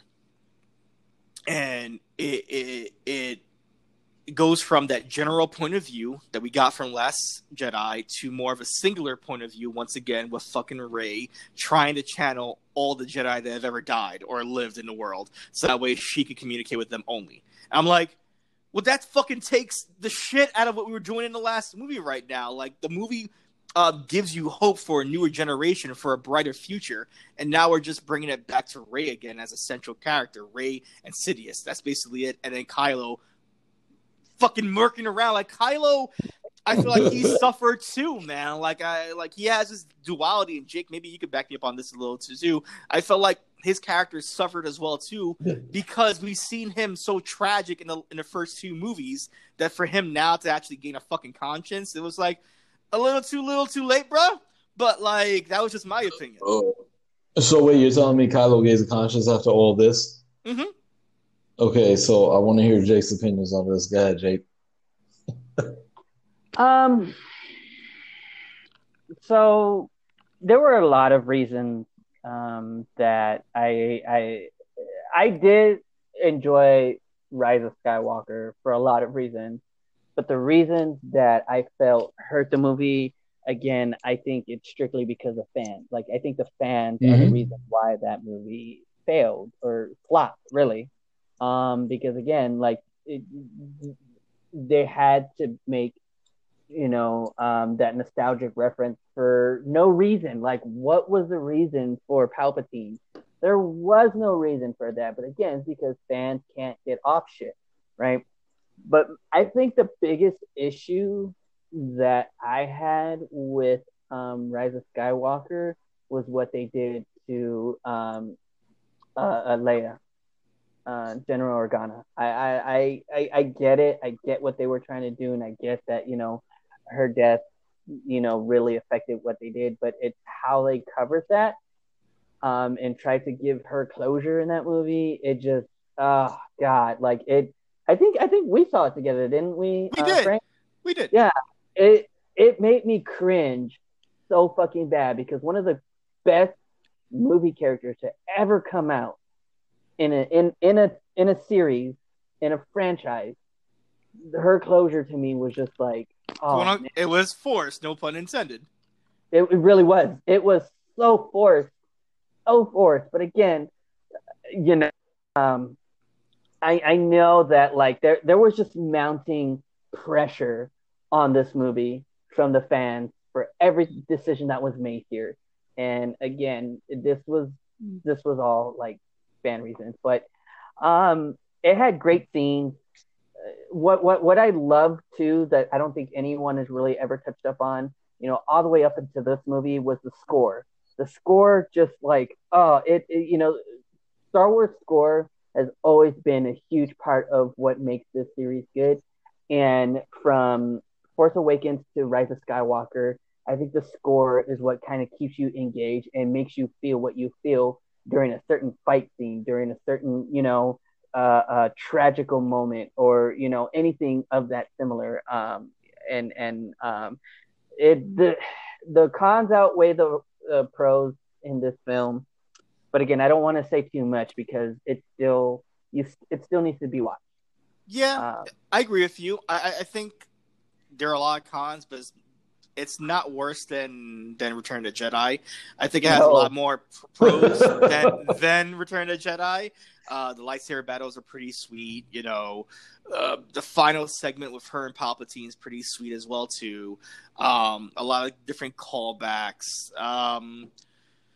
There's a lot of good in it. It's just I felt like there's a lot of forced stuff happening in that movie just to make fans happy, like Jake said. And the biggest thing that kind of kills me right now is if you're trying to do a redemption angle with Kylo and his mother being the crux of his redemption, that kind of is a slap in the face to Rian Johnson, because we see in The Last Jedi that Kylo doesn't give a fuck. He has that one split second of saying, fuck, this is my mom's. Fuck it. And blows up the ship. And blows it up, yeah. So right then and there, you see the ruthlessness from Kylo, and I see Kylo more as damaged goods. And no matter what his pure intentions could be as a lost child looking for someone to tell him stop, because that's what he is essentially. He's someone waiting for someone to tell him, yo, chill. He needs a hug. He needs a hug. He's waiting for Rey to give him that hug, straight up. That's what it is. If anybody's failing him, it's Rey. So, like, I feel like that tragedy should have carried over, and we didn't get that. We got some of a redemption story, and although I do like seeing Kylo more as a Ben Solo character, it would have been interesting to see those seeds be planted. I feel like everything was just do it just to do it. Fucking Twitter. No,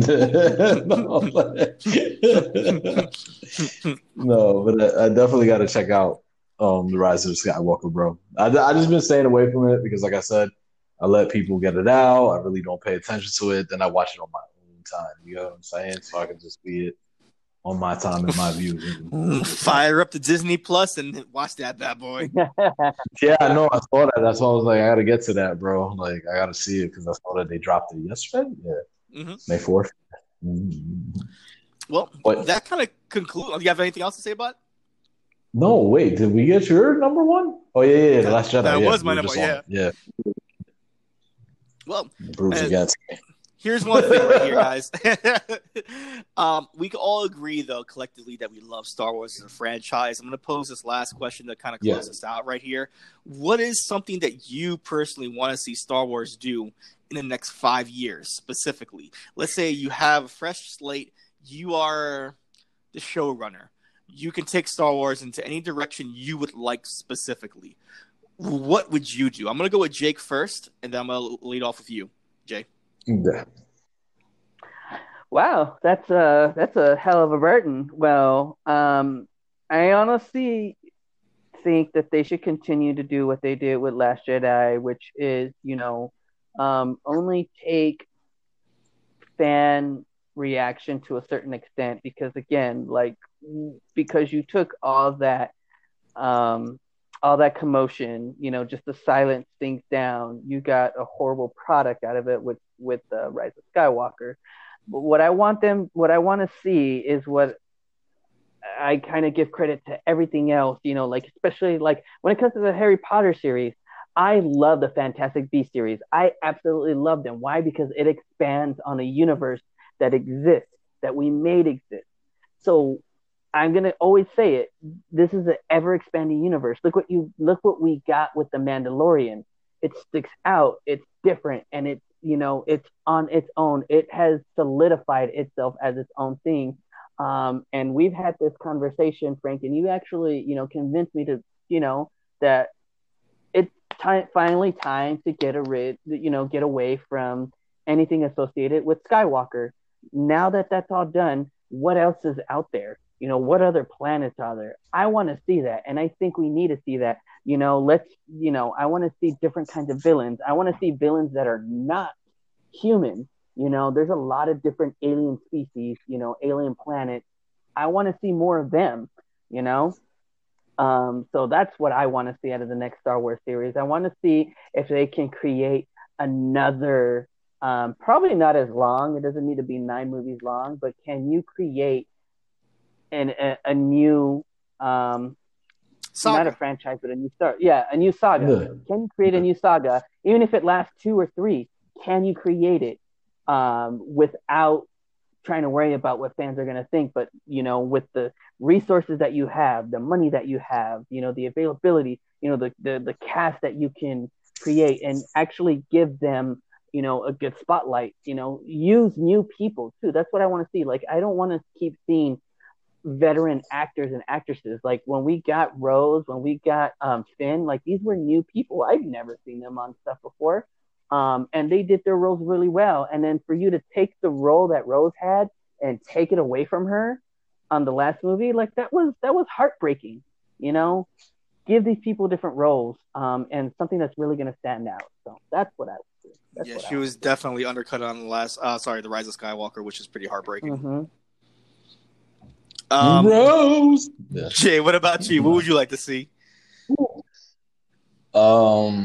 Like Jake said, this is a very, very I don't want to say tough question, but it's a question that has multiple answers, and like Jake has been saying from the beginning, this is a ever expanding universe. This is just not something this is what we got, original trilogy or this trilogy right now. This is something that you can just dissect and have fun with. You get what I'm saying? So that's what I would like to see. And I'm just going to go with probably unpopular opinion. I don't know how you guys feel or anybody else feels, but I would just like to see some more of the expanding of the Mandalorian universe, and also as the game Star Wars The Fallen Order, because I don't know how it correlates, but I know they said The Fallen Order kind of goes hand in hand with The Mandalorian. So I would like them to explore more on that. You get what I'm saying? An expanded universe and see where we go. Because one thing that I enjoyed about The Fallen Order, it was very cult-like. You know, we know it has that cult-like aspect to it, but it was very cult-like because one of the first bosses that you fight is called the First Sister. What is the First Sister? You know, I just want to see more of that and stuff like that, and explore on that Mandalorian, explore on Cal, because in the Fallen Order, Jedi's, I mean, through the whole series, they're being exterminated, but you know, here it's just like crime and sacrilege if you're a Jedi, and they're going to exterminate you at all costs. So I would like to see them expand on that video game universe and that goes hand in hand. That's what I would like to see. I love it. I love it. I agree with you guys. I will say, like, my heart of hearts wants a Knights of the Old Republic franchise to happen. That's my heart of hearts. I just feel like there's a lot of lore going back into what Jedis were as far as being respected. And then just the original war with the Sith, seeing people like Darth Bane and whatnot implement the rule of two, and just seeing more of that duality of the Sith at its highest, at its height, when they were a credible threat and not just these murky villains hiding in the set shadows. You know, I want to see the full force of what the Sith can be. But I feel like they would ruin that. I feel like they would just tarnish that. They would look at everybody else's fan fiction and say, well, fuck that, and everybody's hearts is going to get broken. So, since there's so much expectation on doing a Knights of the Old Republic movie or franchise, I agree with you guys, something new. I specifically want 20-year time jump or a 50-year time jump. I don't want Rey. I don't want Finn. I don't want Poe, unfortunately. I want new characters up against new struggles happening in the world. They don't have to be force wielding. They don't have to have sabers. If there is one or two of them, you know, just something different and new. And let's enjoy what Star Wars really is a space opera. I think if we get that, I think we could be all happy with that. I agree with you. Yeah.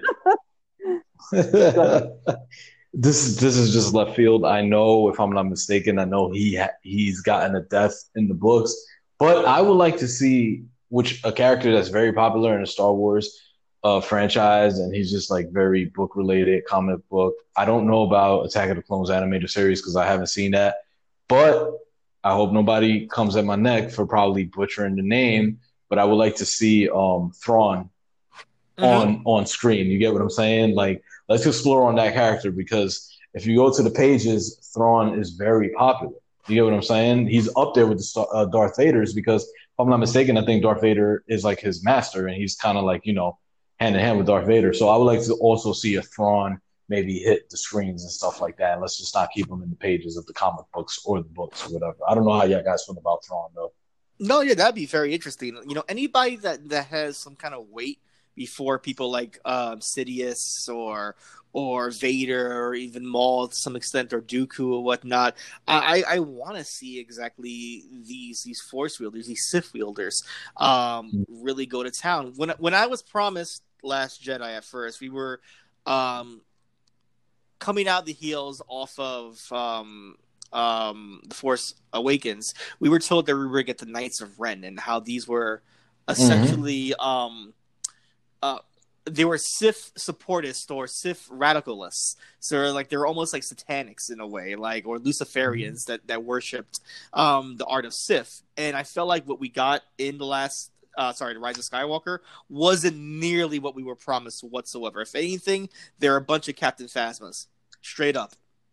When you told me, we were actually talking about that. When you told me about that, because I thought, when I heard Knights of Ren, I gravitated to them. Like I said, I haven't seen this movie, but I heard Knights of Ren, I saw them, I got Nazgul feelings from them. You get what I'm saying?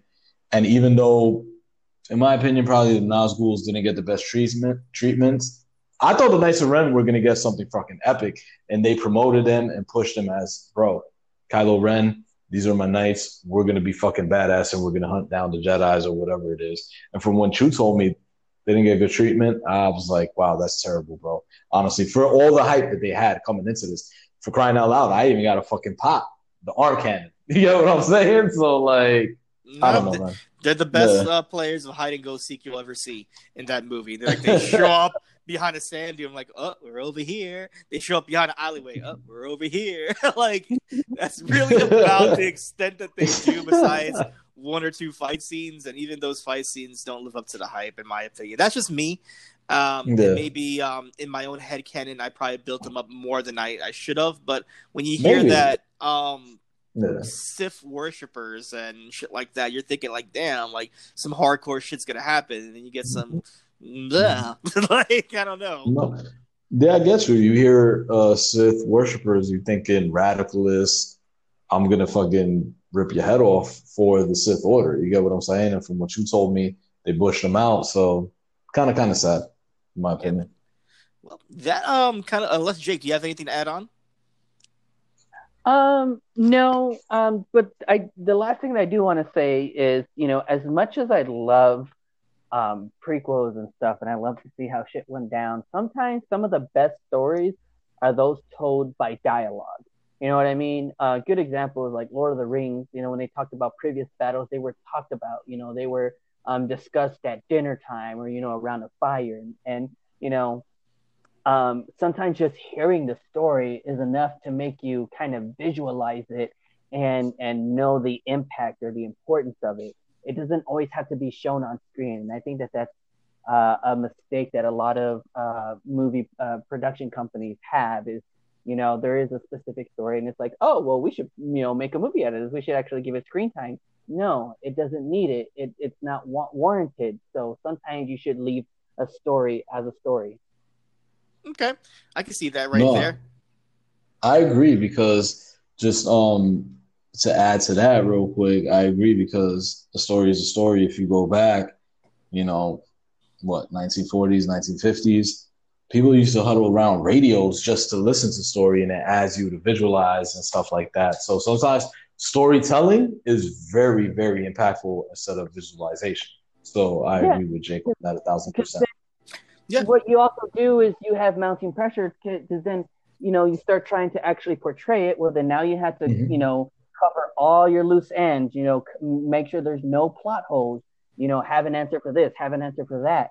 But when told vocally through dialogue, there's a lot of details that are missing because they're not needed. But when you try to actually film it, you have to fill in all those pieces, or you're forced to, or you feel like you're forced to, and then you end up fucking it up. Yeah, I think that you hit it right there. They feel like they're forced to. And I think that's one thing that the Twitter movement or the social media movement has put a stranglehold on big studios, is that if it doesn't fit their own criteria, they're not going to do it. Case in point, Sonic.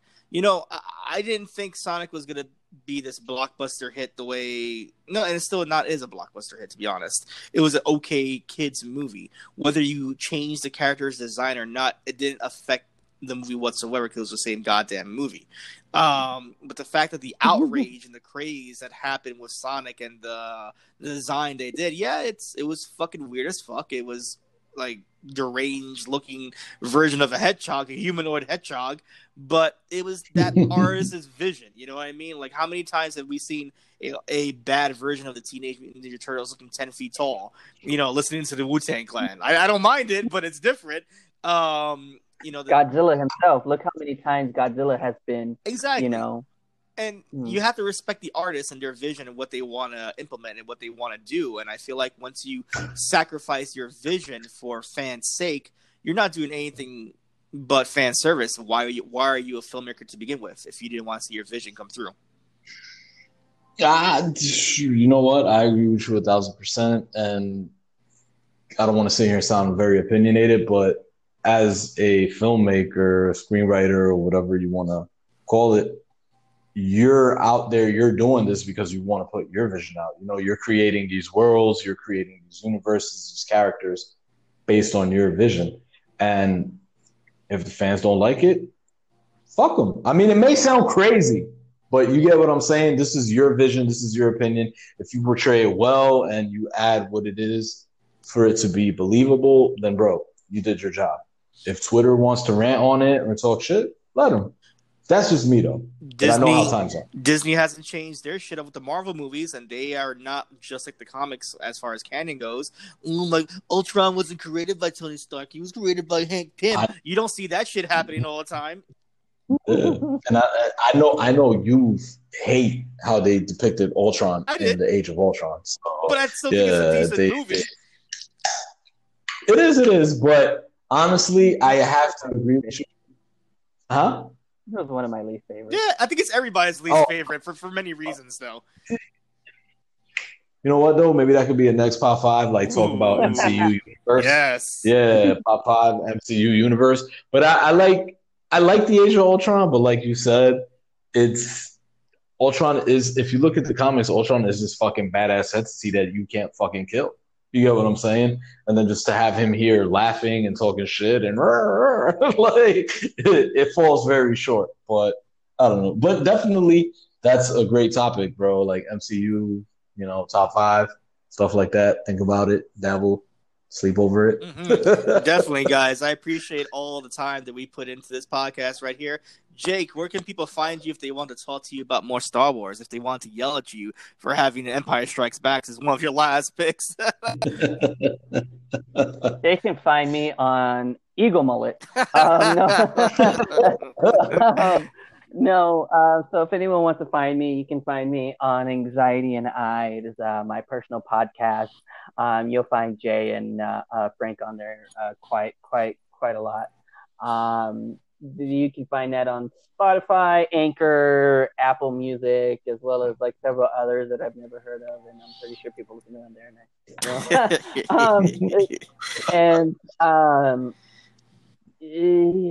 I would give my Facebook and Instagrams, but I can never remember my tags, and I don't really care to.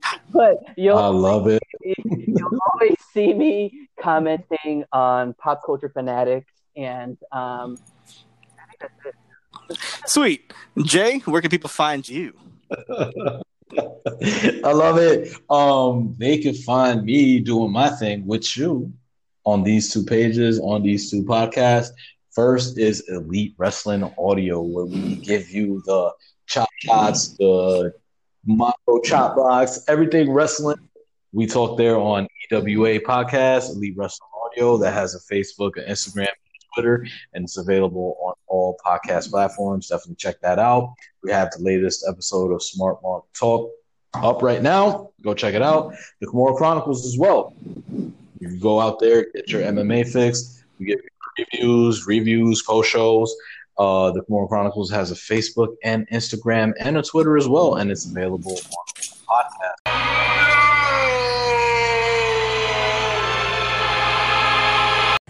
Hey everybody, we had some technical difficulty right there closing out the show. I just wanted to help my boy Jay Rance out. He did mention all the plugs for the Kimura Chronicles and EWA, Elite Wrestling Audio, but also, too, he has his own podcast out there, Lag Switch Gaming. Look that up. I believe it's on Spotify and Apple Podcasts, as well as Anchor, where he talks specifically about gaming altogether. I jump on with him sometimes as well, too. The latest episode is out. It's a review on Streets of Rage 4. So please, look him up. Look up Jake as well, too, with Anxiety and I. It's a great podcast as well, too. Guys, if you want to reach out to me, Val Cisco, you can find me on Instagram by that name, on Twitter at uncanny_V, and of course here, Pop Culture Fanatics. You can find us on every podcast platform when it comes to either Apple Podcasts, Google Podcasts, Anchor, Podcast Republic, Spotify. We're all out there as well too. I want to thank my co-host, of course, Jay Rance, and of course my guest as well too, Jacob. We all had a great time doing this, and I wish we would have had a better outro, but this was a fun, cathartic way of talking about Star Wars. Hopefully you guys enjoyed this long podcast. I know we did. Don't hate us too much for our picks. May the Force be with all of you. Later, guys. Okay, we got one in. Oh, yeah. I was like, wait a minute. It says recording as going on. No, you could. As you wait for Jake, you want to hear something really heroic? What? If you want to feel like the extraordinary fucking American, this is what you do. You sit home, you fucking fire up Netflix, you put on The Patriot while downloading fucking Assassin's Creed 3 Remastered Edition, and you go to fucking town back to back, because that's what I did as soon as I got off of work. I saw some Mel Gibson going, oh, full hatchet. And then I saw fucking it downloaded finally, and I'm going, oh, I'm like, okay, it works. I feel like a fucking bald eagle is about to bust it out of my chest after playing that. Have you seen that? I should say that. Have you seen that clothing brand called Eagle Mullet or something like that? With a mullet, bro. Like, No, that's some Joe Exotic shit right there. bro, I saw that shit when I was in Texas. I was like, what the fuck is Eagle Mullet, bro? Jake, would you rock Eagle Mullet as a brand? No. Do yourself a favor and check that out, Val. Like, yo, Jake, it's like a fucking eagle with a mullet, bro, and then it has like an American bandana on. It's either wear that, Jake, or wear Derelique. Which one's better? Oh hell no! What is this? This is like the people who wear this shit are the same people who wear like Duluth underwear. Like, no, if you ever watch those commercials, like those are literally advertised towards men, but like truckers, just like even like Duluth underwear. You know, like I can't even do this. I'm looking at Eagle Mullet right now. This shit is great. I'm about to rock out, going to LA with some Eagle Mullet. Judge me. Is that one of your sponsors, Eagle Mullet? No. Yes. That'd be the best sponsor ever. Eagle Mullet. I'm about to keep this. Right now. Just shout out some Eagle Mullet right now to get that sponsor.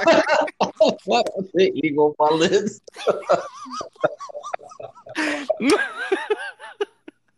When I'm podcasting, there's no better shirt that I'd rather wear that feels more comfortable with my sexuality and my nationality than Eagle Mullet. Throw in that eagle sound. You gotta throw in that eagle. Dead ass, bro. Just start jumping on the Twitch stream or the podcast. Eagle Mullet on. If you want to feel the burden of carrying America on your back, might as well wear a shirt that says that. Eagle Mullet. Fuck yeah.